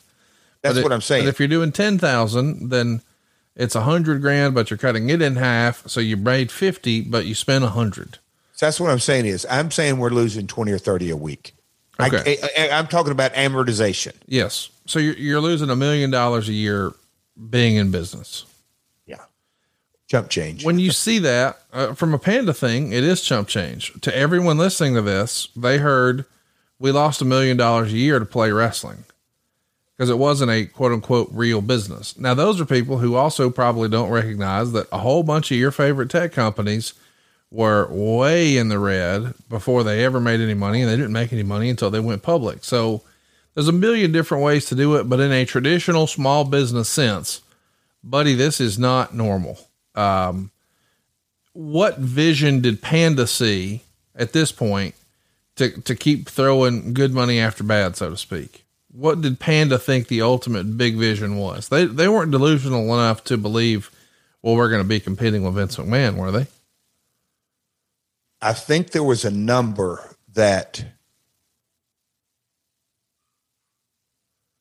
Vince, if we could be as 10th of successful as Vince, you can get your money back in a year. I mean, there's in their big, they were $1 billion company in the 2000s, 800 million to $1 billion company. They deal in, I'm going to go build dig a oil well or in the energy business and may lose a hell of a lot more than 5 million, tens or hundreds of millions. Okay. We're going to go to the next deal and try to hit over here on this investment. It's just different circles. I mean, to a current wrestling fan, the AEW investment, it's, I hate to say that because that sounds like it's disrespectful. It wasn't a massive amount of money. If that's where I'm going with your question, the vision, okay, we've got to invest to create an IP company. And the only way you create IP is to invest, and it doesn't happen overnight. And you got to create talent, and you got to nurture talent, and you got to open up all your revenue streams, domestic, international, everything we've talked about on this show. So the vision was, I guess, if you will, was we're not going to compete with WWE, but we're getting in that space because there's only one of those in the world right now, or, in the US. And so if we're a 10th, not half as successful, but a 10th as successful, we'll get our money back real quick. And that was the vision from the beginning, the alternative.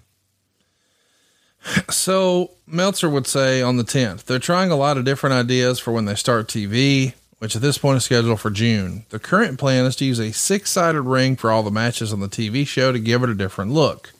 They're trying to contact some major names like Kevin Nash or Randy Savage to come in when TV starts, although nobody is confirmed. So is this where the 6-sided ring idea comes from? What prompts the move? Whose idea was it? Talk me through this.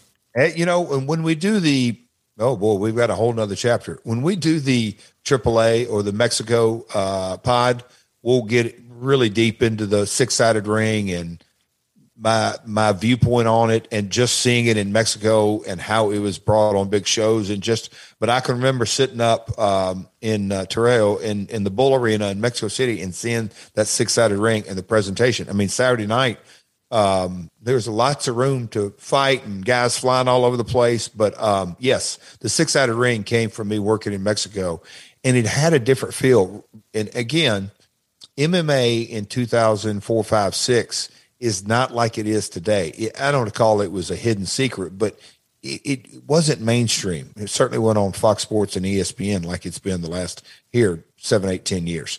I love the feel of it. And again, it was, that's professional wrestling, but that's not WWE. That was, I think, to this day, I think there's a tremendous upside in that, in clearly defining you are the alternative to the leader in the marketplace. Do not be WWE light. I thought that from the very, very beginning. Get in the professional wrestling game, but don't be WWE light. So the Torch reports the deal on May 15th. Quote, TNA announced that a new weekly show called Total Nonstop Action Wrestling Impact will air on Fox Sports Net every Friday at 3 p.m. beginning June 4th. The deal, believed to be for 1 year, gives TNA the national time slot it's been seeking to try to boost buy rates for its weekly Wednesday night time slot above current gravely low levels. The time slot isn't TNA's first choice, but the prestige of being affiliated with Fox Sports Net can open doors in the future. If ratings are strong enough and the product is considered up to standards, TNA could shift into a better time slot in the future. Jarrett was scheduled to appear on FSN's Best Damn Sports Show period this week to promote the new show. After footage of the angle with Johnny Fairplay and the Chicago Bears' Brian Urlacher aired, host Tom Arnold said, "That's the best thing I've ever seen." The connection with FSN leads to expanded exposure for many ways in TNA. Quote, "The national telecast of Impact on Fox Sports Net marks a milestone for TNA Entertainment and the wrestling industry," Dixie Carter was quoted as saying. Total nonstop action wrestling has continued to grow and exceed expectations over our history. As we celebrate our second anniversary in June, we're excited this opportunity with Fox Sports Net and Universal Studios Orlando will expose a wider range of viewers to our distinctive brand of professional wrestling. So there's lots of quotes from the press release and all that jazz. They also hype up that Impact will be innovative, have no limits, blah, blah, blah. The gist is you're going to be taping every Thursday at Universal Studios in Orlando, Soundstage 21. It's 22,000 square feet, and hope to draw from theme park attendees. And they got a quote from you in here and all that jazz. But this has to feel like the first, Panda coming through saved the day. But this feels like the first real milestone in the growth of TNA. Would you agree with that? First milestone. Yeah, it's obviously a paradigm shift in business operations. So without question, growth, paradigm shift. I don't think I can overstate it that it was the progression of the building blocks. Are you nervous about this investment that's going to be coming down? I mean, I know at this point it's primarily not your money, but still it is still partly your baby. What's your thoughts? Well, when you say not my money, I knew that if this wasn't successful, I'm never going to see my investment back. Yeah. Yeah. I'm behind that money. Yeah. So I always like, it's the Carter money. You know what? Every dollar's being spent makes my dollar get further away. Yeah. Further away. Yeah. So was I nervous? For the first time, you step up to the plate, and yes, the pay-per-view buys, and look, I use the term all the time now, rationalize and justify and minimize. The pay-per-view buys coming in, it's like, again, if a tree falls in the forest, nobody's there. Can you hear it? Well, if we do a great Wednesday night pay-per-view and it's just fantastic, but the following week, nobody knows about it or promotes it or markets it in the local stations, there's only so much we can do. We slowly but surely figured out that the pay-per-view industry had moved on from the loss of WCW, and they were using their marketing dollars elsewhere. So, yes, getting on Fox Sports, we knew we were going to get ratings, real-time data, and also, is this going to increase our pay-per-view buys? So we better be producing some great content to do that, get ratings and produce buys. So yes, Conrad, nervous may not be the thing, but highly emotionally invested in the outcomes. Are you stressed and losing sleep over that, or you're so excited you can't sleep? Because I've seen you at both. Which one is it here? Super excited and lost sleep. I was working around the clock. I wish I could go back in time and get you a chilly sleep, because baby, you'd be sleeping good with a chilly sleep. Chilly Sleep makes customizable, climate-controlled sleep solutions that help you improve your entire well-being, and I'm one of them. I've known for a long time I sleep better when it's colder. I've got a ceiling fan over my bed. I hang one foot out of my comforters. I crank down the AC. Well, at least that's what I used to have to do. I don't do any of that anymore, because now I've got the Ooler. It's a hydro-powered, temperature-controlled mattress topper that fits over your existing mattress. It's going to help you achieve your ideal sleep temperature. These luxury mattress pads keep your bed at the perfect temperature for deep sleep, whether you sleep hot or cold. Chili Sleep systems are designed to help you fall asleep, stay asleep, and give you the confidence and energy to power through your day. Imagine waking up and not feeling tired. Well, Chili Sleep can make that happen. Head over to chilisleep.com/myworld to learn more and save 30% off the purchase of any new Cube or Uller sleep system. This offer is available exclusively for My World with Chef Jarrett listeners and only for a limited time. That's Chili, CHILI, sleep.com/myworld to take advantage of our exclusive discount and wake up feeling refreshed every day. That's chilisleep.com/myworld. I slept over 8.5 hours last night, and I even did it on the road because I took my Chili Sleep with me. See what Jeff and I know. Chili Sleep is the best. That's chilisleep.com/myworld. When you need mealtime inspiration, it's worth shopping Kroger, where you'll find over 30,000 mouth-watering choices that excite your inner foodie. And no matter what tasty choice you make, you'll enjoy our everyday low prices, plus extra ways to save, like digital coupons worth over $600 each week. You can also save up to $1 off per gallon at the pump with fuel points. More savings and more inspiring flavors make shopping Kroger worth it every time. Kroger, fresh for everyone. Fuel restrictions apply. Afford Anything talks about how to avoid common pitfalls, how to refine your mental models, and how to think about how to think. Paula, while certainly you can mess up on $1 million a year, it is far less likely than it is on $30,000 a year. Right. I would meet wonderful people that were struggling with a budget that was super tight. It was 100% you need to make more money. Make smarter choices and build a better life. Afford Anything, wherever you listen. So let's talk a little bit about the name. How did you land on Impact? That'll preach. The Chili Sleep, that'll preach. I'll leave it at that. What was your question? Impact. How'd you land on Impact? Oh, you know what? That's a funny story that me and Mike Tenay used to chuckle about. There's a couple of us in the room, but it was, and that's why, oh man, I look back on those stressful days and think about, I don't say stop and smell the roses, but we literally had on, our to-do list. This guy's traveling, booking this card, and where are we going with this, and talk to this talent and all this. But kind of on our agenda for the creative room was, hey, name the TV show. Oh, that's a little thing that, did we think is going to be sticking around? Next month, next month, the 20th anniversary of the company. So, and the naming of the show was done at the Holiday Inn conference room, Holiday Inn Vanderbilt in downtown Nashville. We were sitting up on whatever that was, 10th floor, and in the room and looking out, and like creative rooms are, lots of fun and chatter, and then get down to work and then have lunch and lots of room. Anyway, but it was like, that's how it was. We went around the table and Impact, and we actually sort of rough sketched and used the 6-sided in the eyes. Anyway, that's how it came up with. What's a one word name? Because again, Raw, Nitro, Thunder, one word names falling into that. We didn't need Boy Meets World or Desperate Housewives or any of that. So it's also Caballero. No. The NWA is not included in the name of the show. So you clearly knew I don't need to spend money branding a name I don't own, right?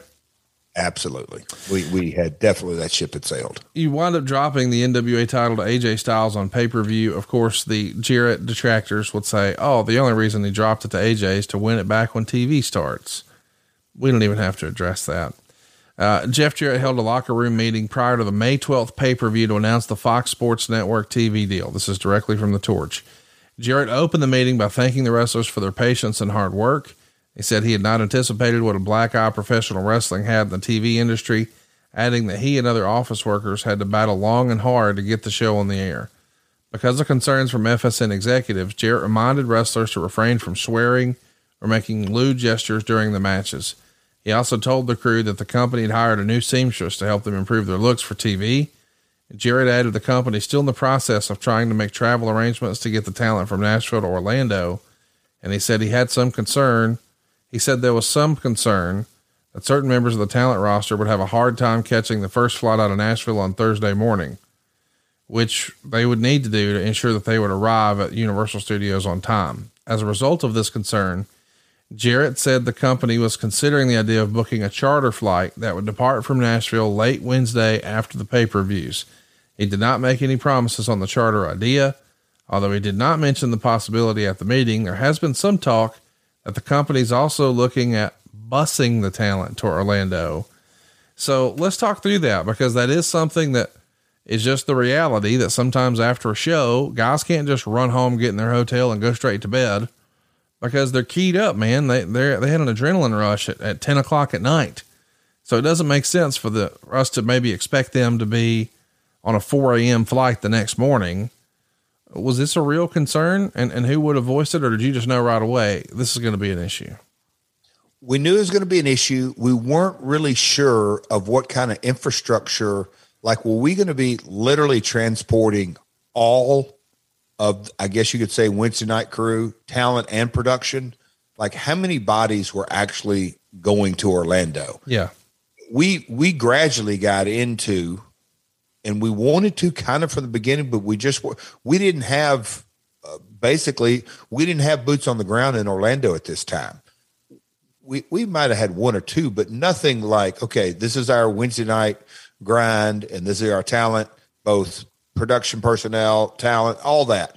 So how are we going to do that? Okay. Do we split them up on flights?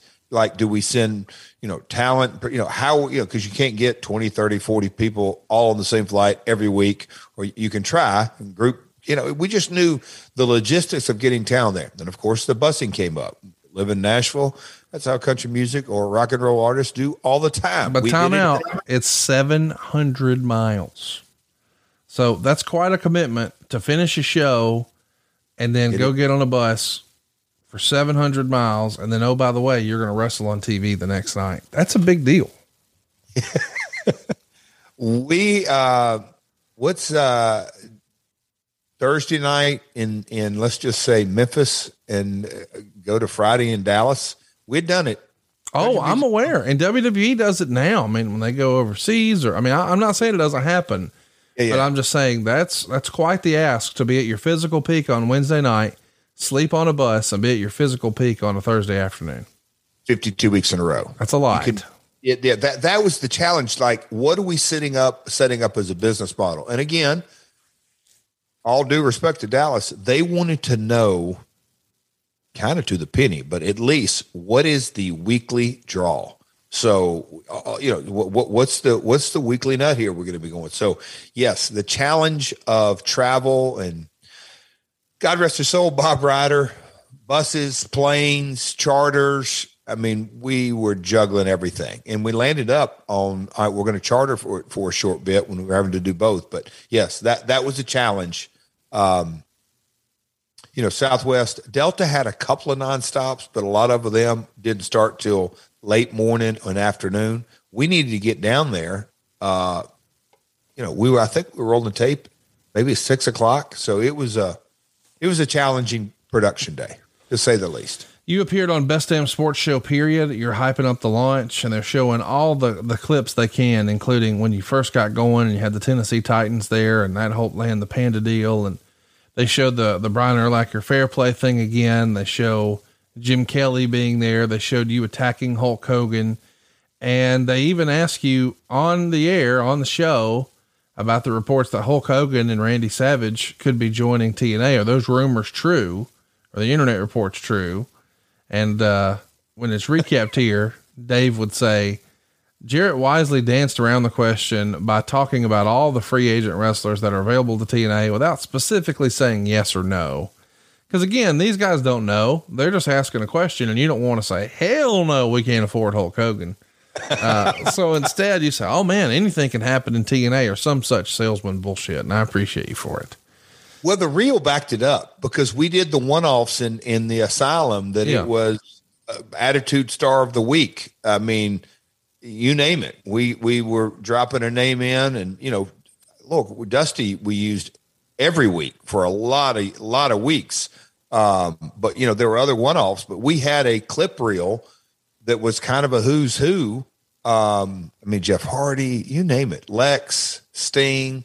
We had a good clip reel. And so Tom Arnold or Jim Kelly or whoever it was, hey, they're going to be there. Well, you never know who's going to show up.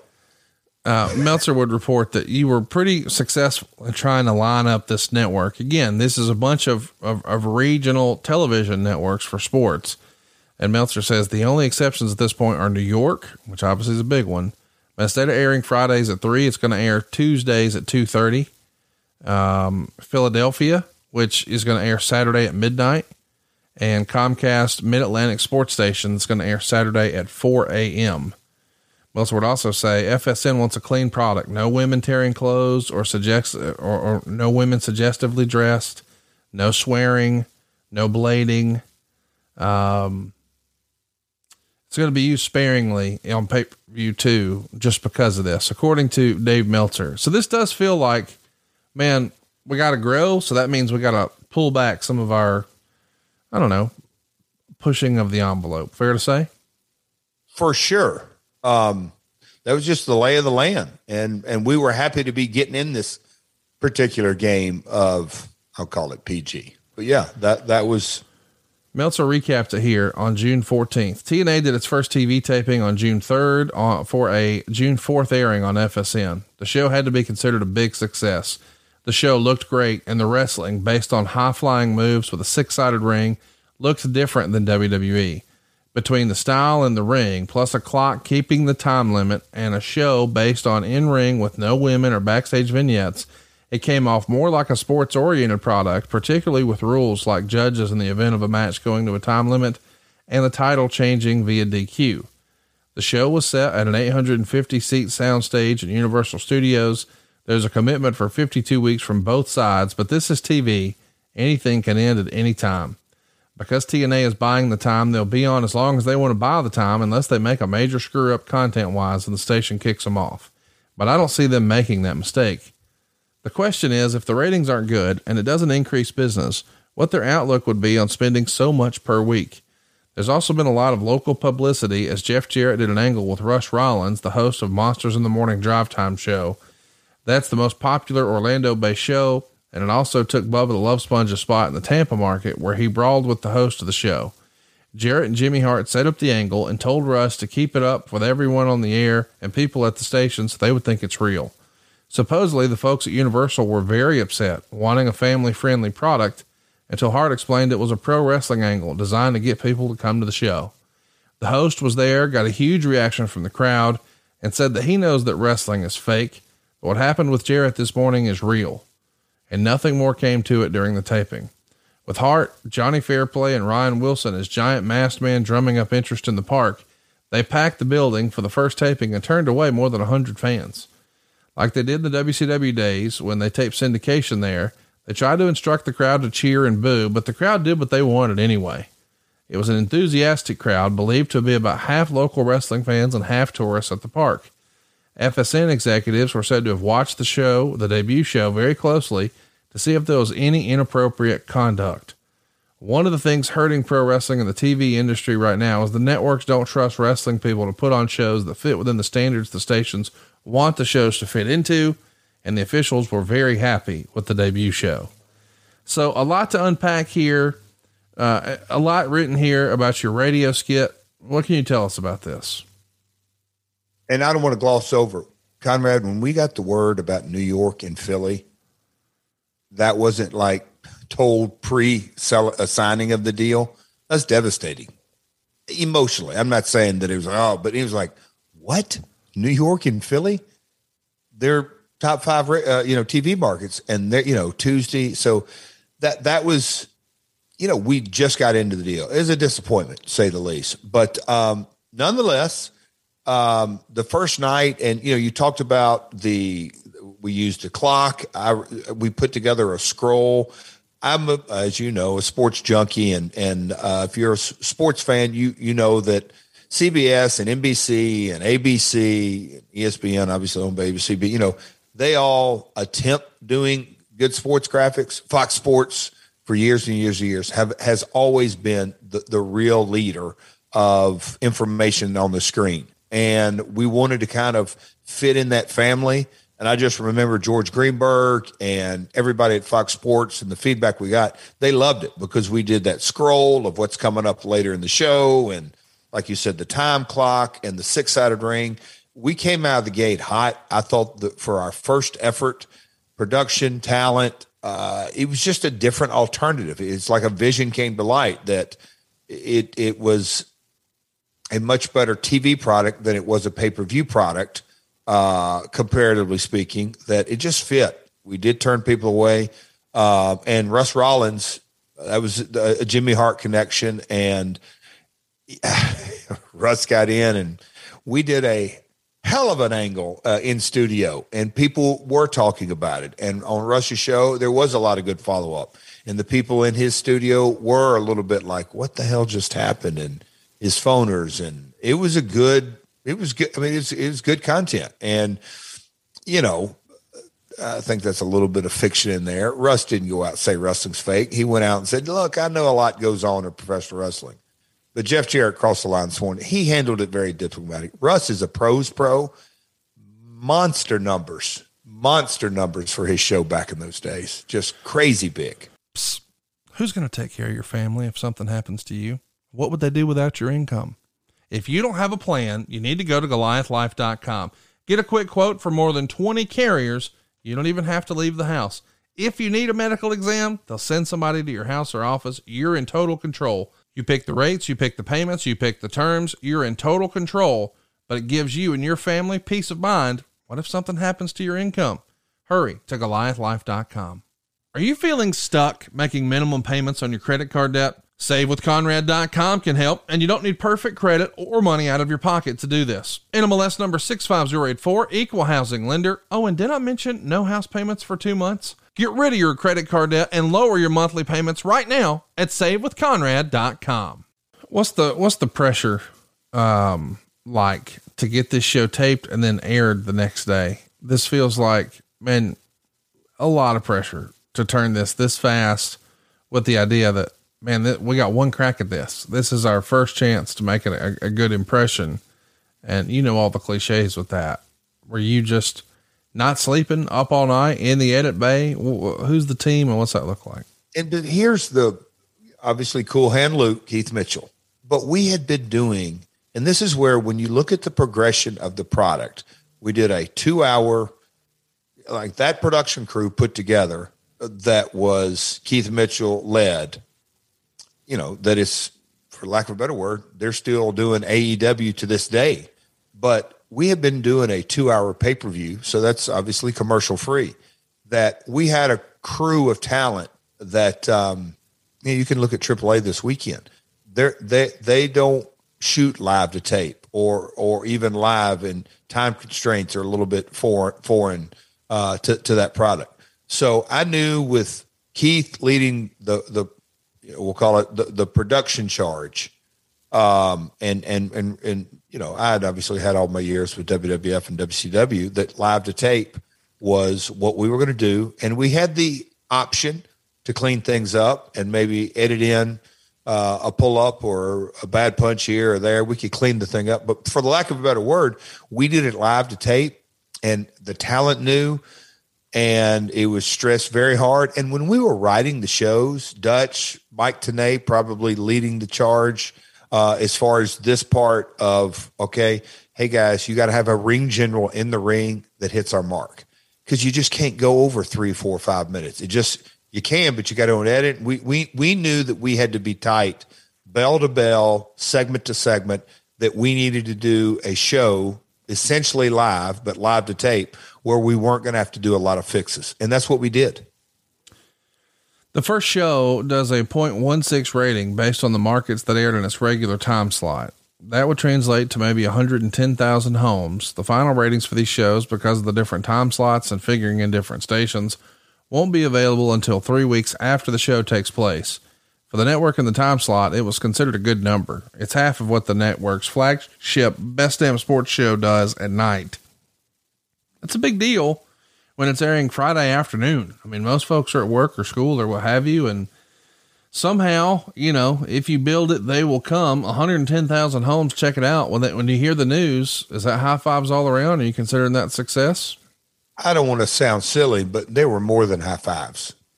Best Damn Sports Show was in prime time, and we didn't call it that in these days, but we're on the graveyard, not night. We're in the graveyard afternoon. Friday afternoon is it's the worst time slot I've ever heard of in wrestling. By far, right? By far, it's not close. I mean, the people used to make fun of VCW being on in the middle of the night, Friday night or Saturday night. That's better than this. For sure. Yeah. But when the numbers came in, that's what I'm saying is we didn't jump up, down, but we go, they're watching. You don't stumble upon. Fox Sports said, they're watching. That doesn't happen. It just doesn't happen. So right out of the gate, we knew our product.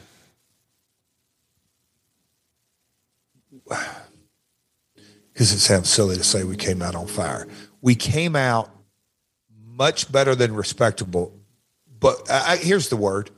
We came out of the gate with a boatload of hope attached to it. Yeah, the optimism's at an all-time high. That we knew, okay, they came to watch this. Now, of course, what are we going to do week 2, 3, 4, and 5? But coming out of the gate, we were waiting on pins and needles. What's that number going to be? It's going to sound tidy because it's Friday afternoon. But what did they do? And that's, you see, YOY, that's year over year. WOW, week over week. What did this time slot do before you got there? That's the magic bullet. That is what, to this day, okay, Raw, if Raw's not on the air and we put in a movie that we already own, what's that number? That movie may get X amount of viewers. Raw in there gets X amount of viewers, or Dynamite, or whatever it may be. We knew that what they were putting in the air, it was called an asterisk. It didn't rate. So we came out of the gate and did well. I want to mention it's reported that after 3 weeks, the show is averaging a 0.25. And somewhere in here, Dixie Carter makes the decision that the company's not going to release ratings. And she makes this decision after just the first 2 weeks. But it's also written that, quote, Carter was in Los Angeles this past week meeting with FSN officials, attempting to get a TV slot upgrade because the ratings started out so strong. 2 things. A, why were you not releasing the ratings? Did you just assume it becomes a talking point and a comparison that you don't really want? Which is what I would assume. And B, do you remember this being the case, that Dixie thought, hey, the ratings were good, so why don't y'all sell us this same deal at a better time slot? Is that the way you remember that? First question, comparatively speaking, I mean, Raw, maybe 4 million, 5 million homes on Monday, whatever. The comparison was going to be ridiculous. Yes. And they also did not come in at the same time, so to speak, because we would, and Dixie, would crawl through it because we're looking at market by market. So you got a cume, but we also wanted to go to the next layer. So yeah, it wasn't, there was no upside to reporting our ratings.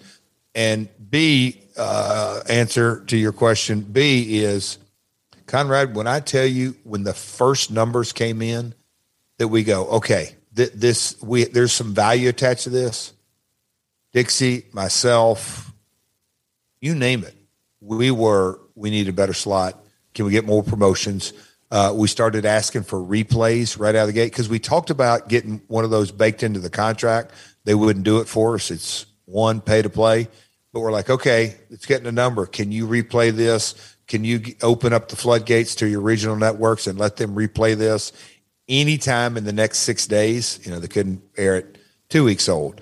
And so we started pushing for that immediately. Did you think there was a chance you could get a better deal, like financially, like maybe you could do a better barter deal? Or did you know, well, I got to ride this out for 52 weeks, but maybe we can get a better day part? I kind of, in the back of my head, my dad did too, and Dixie did too. It's really hard for an organization to say, hey, we like you so much. Here's your money back. No, I agree. I mean, but hey, we got something here. Let's see if we can leverage something, Yes. We started pushing immediately. That's why I was wanting replays and maybe, but again, I'd maybe a month in, maybe not even that. Once I kind of understood the programming model that you're literally getting 10, 12, 15 regional networks to play ball with you. And some folks just can't, that I knew the replay schedule, although it wasn't going to be consistent, In one market, it may be the replay every Saturday at this time. Anyway, I pushed hard for replays, multiple replays. So that's June. Come August, the Observer writes this: while not announced officially, several sources have confirmed that TNA's made the decision to cease weekly pay-per-view shows on September 8th. As noted, with the start of doing weekly TV, this was the only feasible decision. The company had fallen to about 6,000 buys per week on pay-per-view before getting on to FSN. The decision was made to see if the new TV shows increased buys. After 10 weeks, there was no indication that aside from one or two shows, the normal level of buys haven't changed at all.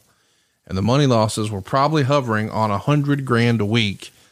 So again, if we're really doing 6,000 buys, if that number's accurate, that means that there's 60,000 in pay-per-view coming in. You chop that in half because the cable systems keep half. You're making 30 and you're thinking it's probably going to cost, let's round up, 100. So at this point, it looks like the losses are pretty doggone substantial. And if you've got a TV deal and we're going to be spending money to do it anyway, why don't we spend money and put it on the free show as opposed to spend money and just lose every time we run a pay-per-view, right? Exactly. And invest in the product with talent production. Yes. We knew. Yeah. If you took that same $70,000 you were losing on pay-per-view, and I don't know that it was 70, let's just pretend it was. Yeah. And instead you dump it towards the weekly TV show. Well, after you pay Fox, there's still $40,000 kicking around. It just feels as if this is much more manageable and a much better use of the resources as opposed to trying to do both. So you guys are not shy about, hey, we tried it for 10 weeks. It didn't make a damn difference. So out with the old idea, in with the new, right? The old saying, don't throw good money after bad. Yeah.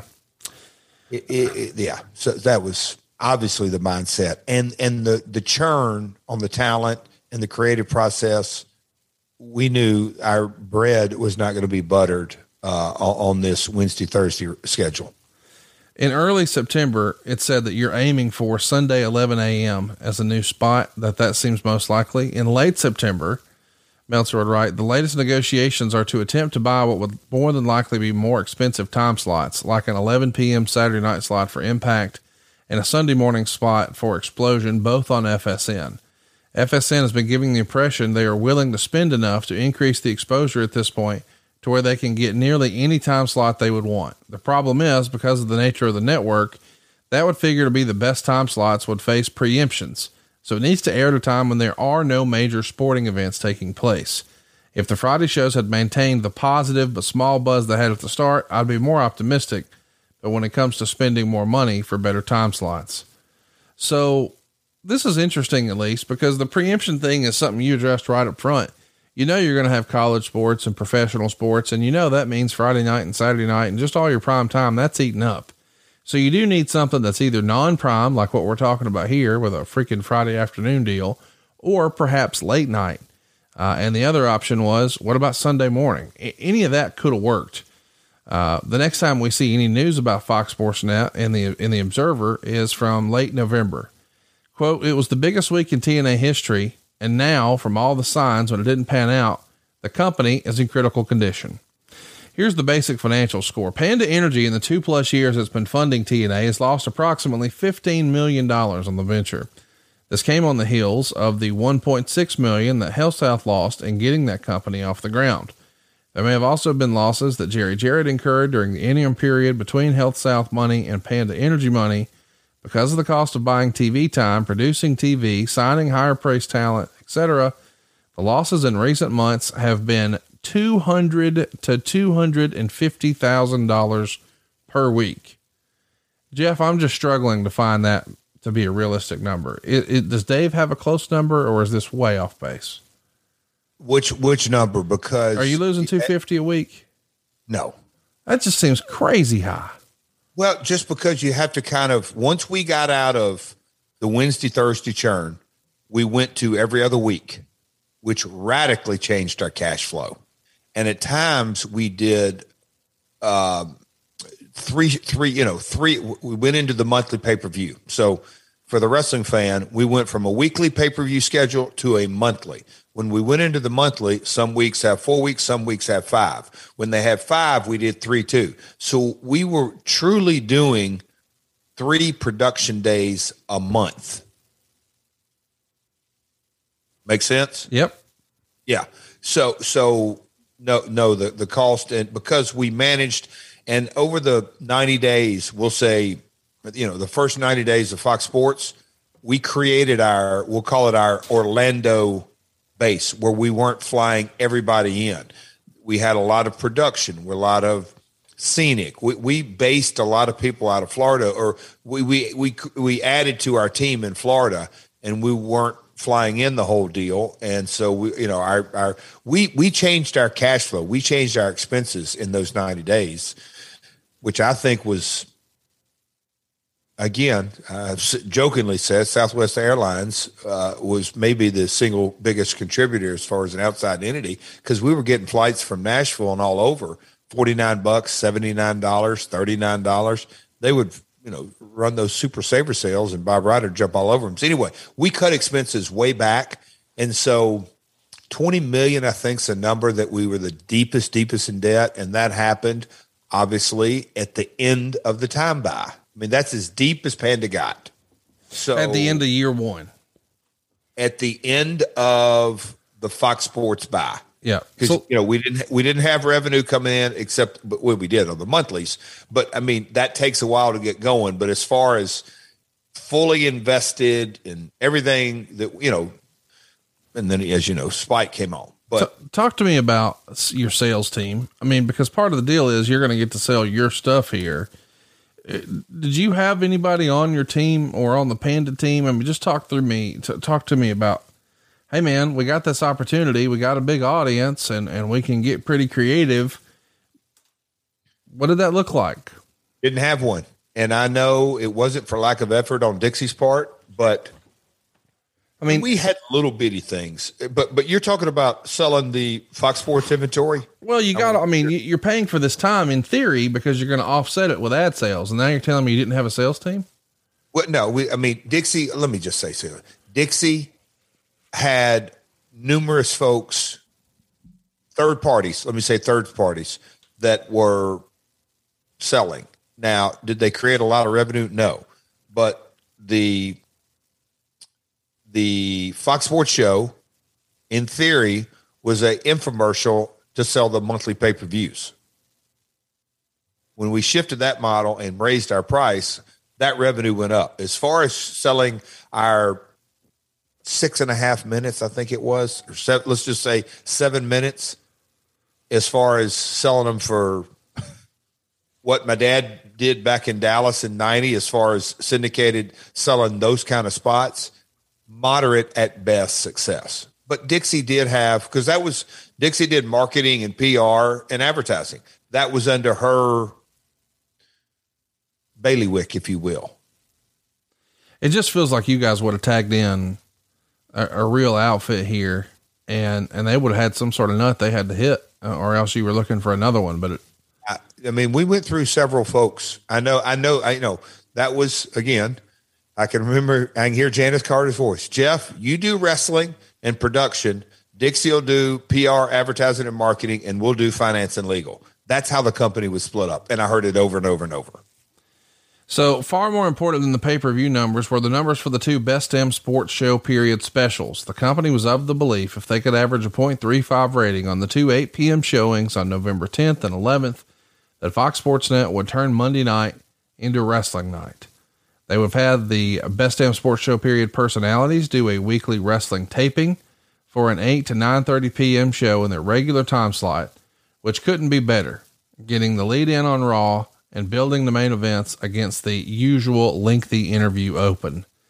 Of course, the ratings fall short, Jeff. Immediately there's talk that there's going to be some issues inside of TNA with you and Dixie and Fox Sports. Quote, there's so many different things going on right now. The Jarretts and the Carters don't see eye to eye, in particular Jeff Jarrett and Dixie Carter. Jerry is now in more of a power position, while Dixie Carter had tried to appease wrestlers complaining that Jeff had booked the entire show around himself. Is this really when some of the issues with you and Dixie started I don't know, become more apparent? I just feel like it happened before. I mean, it grew progressively from the Asylum days. I'll say that. Vince Russo influence, internet influence, probably like any business person, you start second guessing yourself when you don't see results.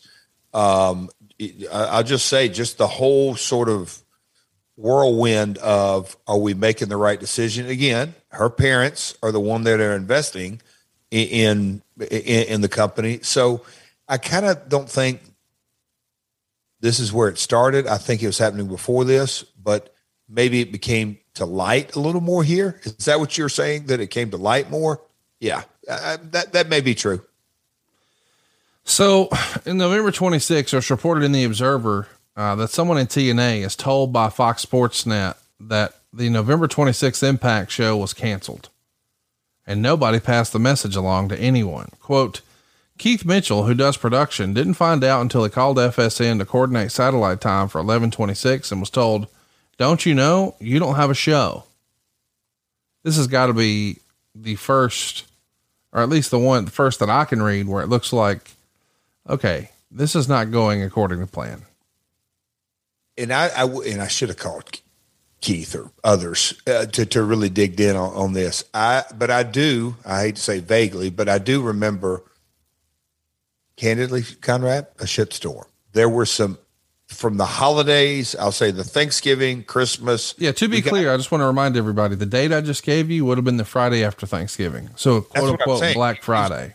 Yeah. But it was a mess that, again, we were out of the Wednesday night pay-per-views. We were doing shows that aired on Friday, and we probably would have produced our taping schedule moved to Monday, Tuesday, but we're going to Orlando and shooting this content, and we're not airing.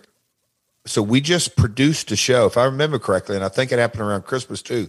We produced an episode that didn't air on Fox Sports. Yeah. Let me catch you up on that. Even though Fox Sports Net had apparently told Dixie Carter that the show on December 31st would be preempted, it was pushed on the December 24th TV show and the company website, and it actually aired in most of the country. So some of the country preempted it, some did not. And just to remind everybody, because I know we have a lot of international listeners, the day after Thanksgiving, there's historically going to be a lot of football on TV.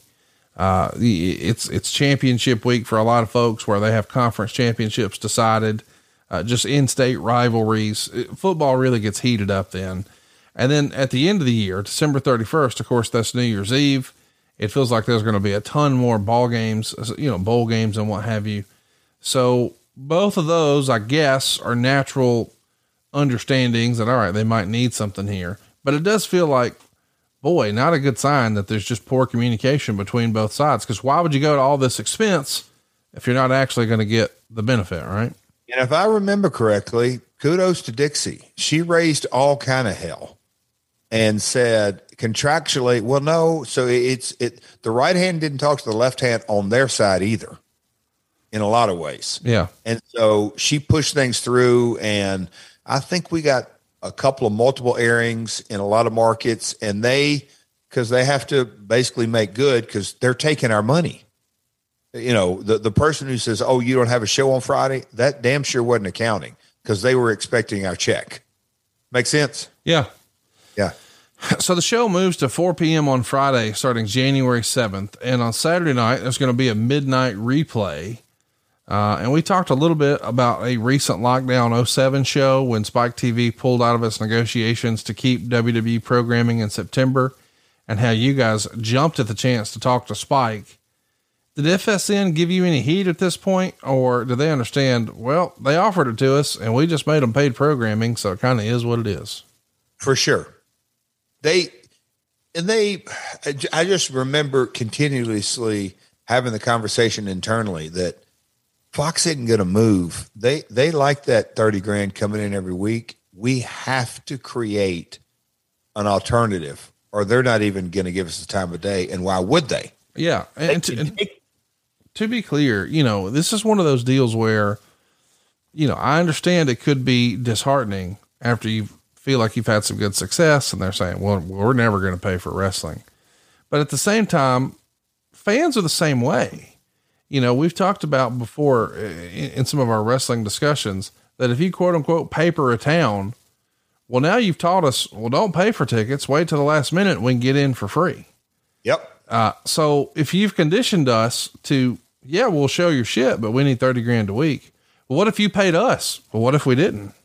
That's real automatic. Like that's not going to happen. And so, everybody's home dynamic is a little different, but if I go in to the kitchen tonight and I say, hey, Megan, I'm going to cook supper. She'd be like, hell yeah. But you got to pay the house payment. Well, wait a goddamn minute.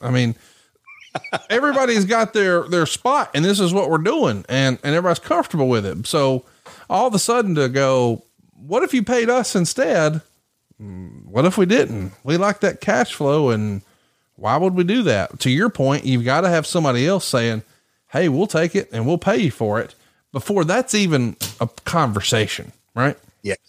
And they'll throw you a bone and a crumb here and there and say, we're going to start giving you more replays. And they did in bits and pieces, but that didn't cost them anything. Right. Nothing. So there's rumor and innuendo in the Observer and the Torch that Fox Sports Net was expecting TNA to re-up for another year because there'd been no progress in the Spike talks. Did you ever think there might be more than just one season on Fox Sports Net? Or did you know as that experiment was winding down, something's going to shake out? We talk about different things that'll give you stress. I knew we weren't doing another year on Fox Sports. Yeah. Without question. Did I know where we were going? Hell no. But let me cut you off there. You mean, I know that this financial dynamic is not going to continue. So it's up to us to find the new deal, or it kind of feels like the inevitable, right? Yeah, no, Bob Carter dove in and just the dynamic. And I keep going back to, and look, hindsight's 2020, us bringing another investor to the table said, okay, there's some meat on the bone, just like you're talking in negotiations. Oh yeah. You want us to pay? Nope. Oh, wait, we had somebody that was willing to write the check. Mm-hmm. Okay. So Bob goes, okay, I'm going to dive in. And so here we are 8, 10, 12 months later, and a lot of cash had gone out. So where are we going to sit?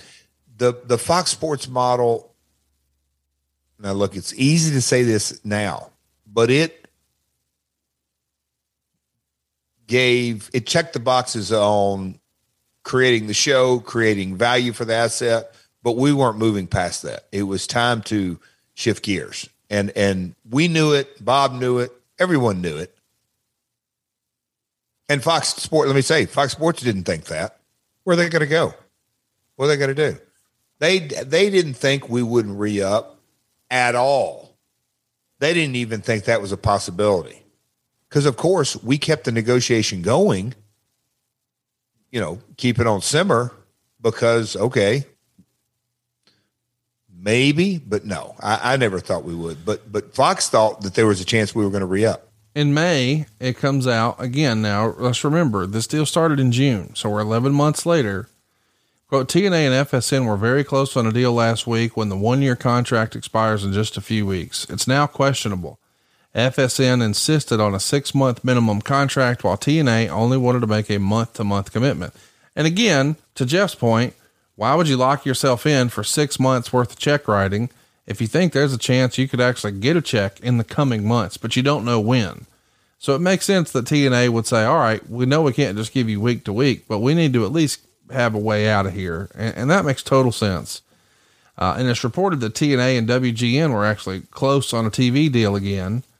And allegedly WGN all of a sudden had an appetite for a Monday Night War. Now that's what makes the newsletter. Do you remember that being seriously discussed? Monday Night Wrestling on WGN? And Conrad, I'm sure you've dealt with, yes, yes, I do. The short answer is yes. And that's a what if, but when you get into the room and you're sitting with a table full of WGN executives and they know without question You just were paying a network X amount of dollars to be on their air, and now you want us to pay you? Yeah. And here's the difference between WGN and Spike. Spike looked at WWE TNA. You mean we can have this product for a fifth of the cost? And it's wrestling, and we can put it on Saturday nights and give it a shot? And that they've had wrestling. They knew the numbers that WWE were doing on their network. They knew the heights that Raw took them as an overall brand, and the cume in their ad sales and all the success it brought with it. WGN had no barometer.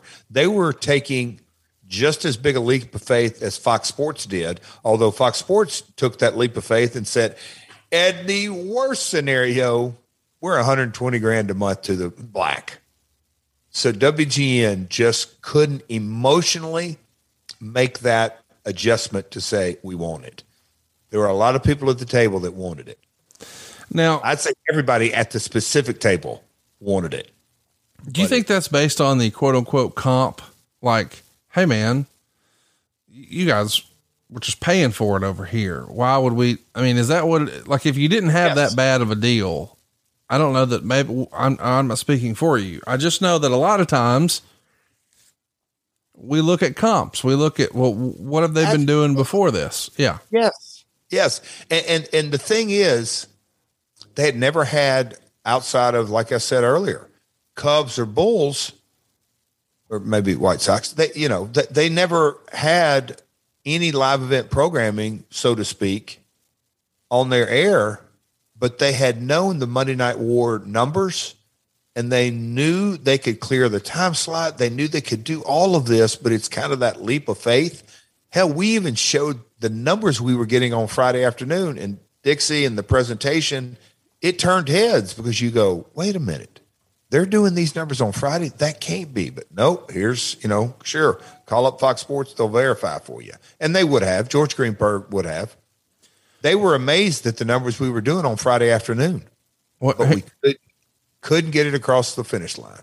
Let's put a bow on it here. Fox Sports Net officials, even though we, the Observer, had reported to the contrary, were under the impression TNA would be renewing its deal.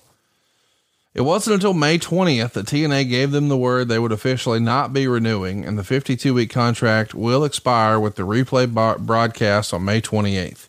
At press time, the scheduled May 31st TV taping in Orlando had not been canceled. What a set of balls here, though. Nope, not doing a 6-month deal. Nope, not going to keep spending. Nope, don't have a new TV deal. Fuck it, we're out. And Impact is out at FSN, and you're continuing to look for a new home. What do you remember about giving notice here? And did you feel like in doing so at the very last minute that perhaps you burn a bridge, or did that even matter because you knew I'm not paying to play anymore, so it doesn't matter? I sat under the learning tree, Bob Carter and my father and others, that you go, there's no way you can create value if you don't really call their bluff. Yes. It's impossible. Yes. So if you don't believe in yourself, nobody else. Why should they? Yeah. Yeah. So we had to, that was okay. Not fun, not easy. I'm a much younger man than I am now. Feel like the weight of the world is on your shoulders. Where are we going from here? Mm-hmm. We are telling Fox Sports, no, we are not sending you a content next week. The talent is going to be aware, everything that goes with it. It was, it's easy to say this now, but by far, one of the most stressful times of my life. I mean, you just go, where are we going with the product now? But another episode we'll cover. Hello, Spike TV. This happens really. We had 90 days. We had June, July, and August and into September. So, 4 months. This happens really at the end of your third year of TNA, cause TNA really got going in June of 2002. So here we are now in May of 2005 and we're wrapping things up. Yep. Is this, clearly this is not exactly how you would have hoped or planned, because the original plan was a Wednesday night thing, but here at the end, May of 2005, I'm not saying this to be funny, but were you thinking, Thank God I got that contractor license because this ain't looking so good. Maybe not the contractor license fault, but it's not looking so good. Yes. No, I mean, yeah, I know you were saying that in jest, but all the above, like, and again, like I Googled, I think when I first got the notes on this, just to try to jar my brain at where WWE was in 2005, just their product, they were publicly traded, obviously, but just what we were up against in 2005, I can't really exactly recall where Ring of Honor was at. It was such an entirely different landscape on, oh, damn, dude, where are we going from here? Yeah, super stressful. Super stressful. I really can't even imagine the stress that you must have been under. We got a bunch of questions. Let's rapid fire through some of these. Brad wants to know, TNA Impact has been on many different channels over the years. Dancing with the Stars recently announced they'll be exclusively on Disney Plus. What do you think about a promotion being entirely on a major streaming network, weekly shows and all? Could it work? Yes, it can work. Depends on what streaming network, but yes, it can work. I think it happens in the next 24 months too, Jeff. How long? 24 months. I think it'll be reality. Well, that promotion, you're not. Next question. Middle Kingdom Wrestling wants to know, was the goal of buying airspace on Fox Sports Net done in order to eventually get a better deal with another network? Or was TNA focusing on trying to convince FSN to put money into their product when the contract was up? At least at first, which one was it? Did you think eventually they'd come around and then you realized, well, that isn't going to happen, so maybe somewhere else? Oh, for them to give us the green light to even put us on their air, this is where it's, again, I don't know the complete audience breakdown of our listeners, but different time, different era. This is 2004. For us to get on the air on Fox Sports Network, even paying, was a massive win. It just was. Talk to me about Fox. Bryant wants to know, when it comes to Fox Sports deal, was there any talks of having a special episode on the real Fox? Now, of course, that's a real ambitious ask, talking about where SmackDown airs now. Was there ever any sort of hypothetical, carrot dangled that, hey, maybe one day, from the other side, or was that not even close to reality? Not again, Fox, the network, lots of scripted programming in those times. They weren't, they didn't have Thursday Night Football. I don't even know. I mean, they were in the sports game, but nothing like they are now. But no, the Best Damn Sports Show specials, which we kind of blew through, John Sally, Tom Arnold, all that stuff. That was, if I don't say it was, because that was a collaboration. They wanted it for their flagship show, and we obviously wanted it to turn into more. So we came together and produced some very entertaining, but again, one-offs don't work. It's the consistency. And both sides more or less knew that, oh, this is entertaining as hell, but you got to get in the grind and do it week in and week out. And we weren't there. But the answer to the question was, we wanted Fox Sports. All right, we got them over one hump. They put us on the air. Number two, they got to pay us. That never happened. Number two. John wants to know, when TNA was on Fox Networks, every match had a running clock displayed while the wrestlers were wrestling. Whose idea was that? What did you think about it? And should someone in wrestling be doing it today? The final part, that's up to the executive producer of each show. It was my idea. I wanted to create as much of an alternative and a sports feel product. Our set in Orlando, we had heels come out one tunnel and baby faces come out another, directly on opposite sides of the studio, like Roman gladiators coming down the ramp, all that kind of stuff. It was my idea to do the clock and the running ticker. Again, that's taken off of the sports channels that were really coming to prominence in that era. Next week, we're going to be talking about Sacrifice 07, where the NWA is going to strip TNA of the titles. We got Jeff taking on Robert Roode, Chris Harrison, James Storms in a Texas death match, AJ versus Samoa Joe, Kurt Angle's taking on Christian and Sting for the NWA title, or I guess it's the TNA title. We'll also discuss WWE shutting down that show in Memphis with Jerry Lawler and Hulk Hogan, and I guess there was going to be a big transition with Big Show and a lot more. But before we talk about next week or even tease it any further, is there anything else we need to hit to tell this Fox Sports Net story as thoroughly and granularly as we need to make sure our audience knows what they need to know? Did I miss anything? And the Impact app, I'm sure, has some of these. I'm sure there's some of them, these on YouTube. But those 52 shows or 50 plus shows or whatever, I believe in a lot of ways, and I've heard, Tony Khan watched this on Fridays. I did too. Yeah. Conrad Thompson watched this on Fridays. A lot of people got to see this content and got to see, I could go down a list of executives. George Greenberg, shout out to him. He is a major executive with PFL now, Professional Fighters League. He was very integral in getting it off the ground and on the air and all that.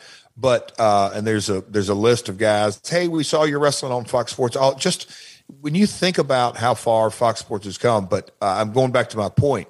I think it was the first time that people saw since WCW, the alternative, and then I'm going to go one step further. I think it put the X division on the map, Fox Sports Net. That's what I believe. Yes, the Wednesday night pay-per-views did, but all that. But I believe the X division was put on the map by Fox Sports Net. What you say, Conrad, as you like to fire back at me? No, listen, I think that show was really good. I'm excited that we got to talk about it, but it was so different. Not just the 6-sided ring, but we saw Petey Williams with the Canadian Destroyer, and we saw so many other talent. At the time, you guys had Jarrell Clark running around who was doing a 630. These days, some of that stuff is just, something you can see every Wednesday, but you couldn't see that on TV in this era.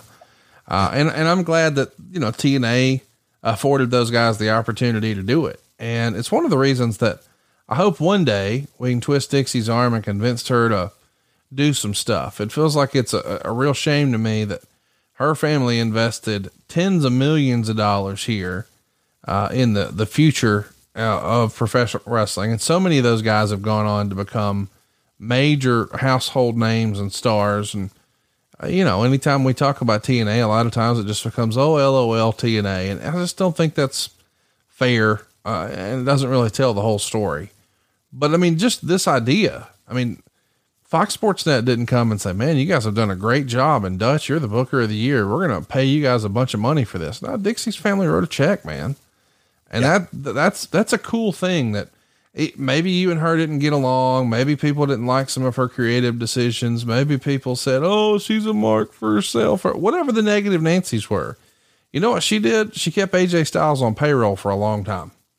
And a lot of other guys who figured out how to become the stars they are today. And by the way, for our entertainment, as the Carters are continuing to write check after check after check here, we're still tuning in and checking it out for free. And that's not lost on me. So I hope that everybody had, a little bit of a chance to peek under the hood and understand the business of this deal and how it came to be. And I wasn't there. I didn't live it. You did. I hope we did the story justice today. I think we did. Again, that's what I'm saying is maybe Marcus, if you're listening, you better, if we can find some clips of those Fox Sports shows and just give it it was, especially for 2005. I thought it wasn't radical, but it was a breath of fresh air. Maybe the good way to say it was that I thought the industry inhaled quite a bit. It was good stuff.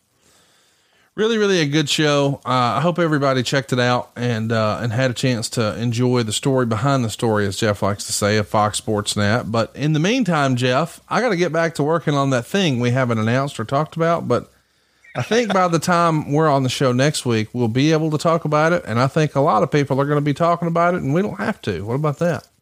Quattro Caballero. I can't even say it today. Conrad, I can't wait for me. You can go to Mexico, and you're going to be, maybe you'll be like my manager at ringside. Here's what I'm looking forward to. I'm looking forward to me and you and Cody going, and Cody sporting his gold medals that he's winning this weekend. I love it. And now we got something. We got something. Now we got something. Shout out to Codes. I hope everybody's pulling for him. Think about him this Friday. He's going to break some hearts and set some records. It's going to be a great thing. Yeah, right, he is. And I'm pumped. We're headed to the gym. Me and him are going to roll on over to Gold's Gym right now. I know every time he's there. I'm his friend on social media, and he makes sure to post live footage of him training, not only for the Special Olympics, but consider this fair warning. Effie, your ass is next. And we'll see you guys next week right here on My World. Can't wait to talk about TNA Sacrifice 2007. So much good stuff. Stay tuned, boys and girls. My World coming your way each and every Tuesday right here. John brings his skewed sense of humor. Jeff brings tips to cut strokes off your next round.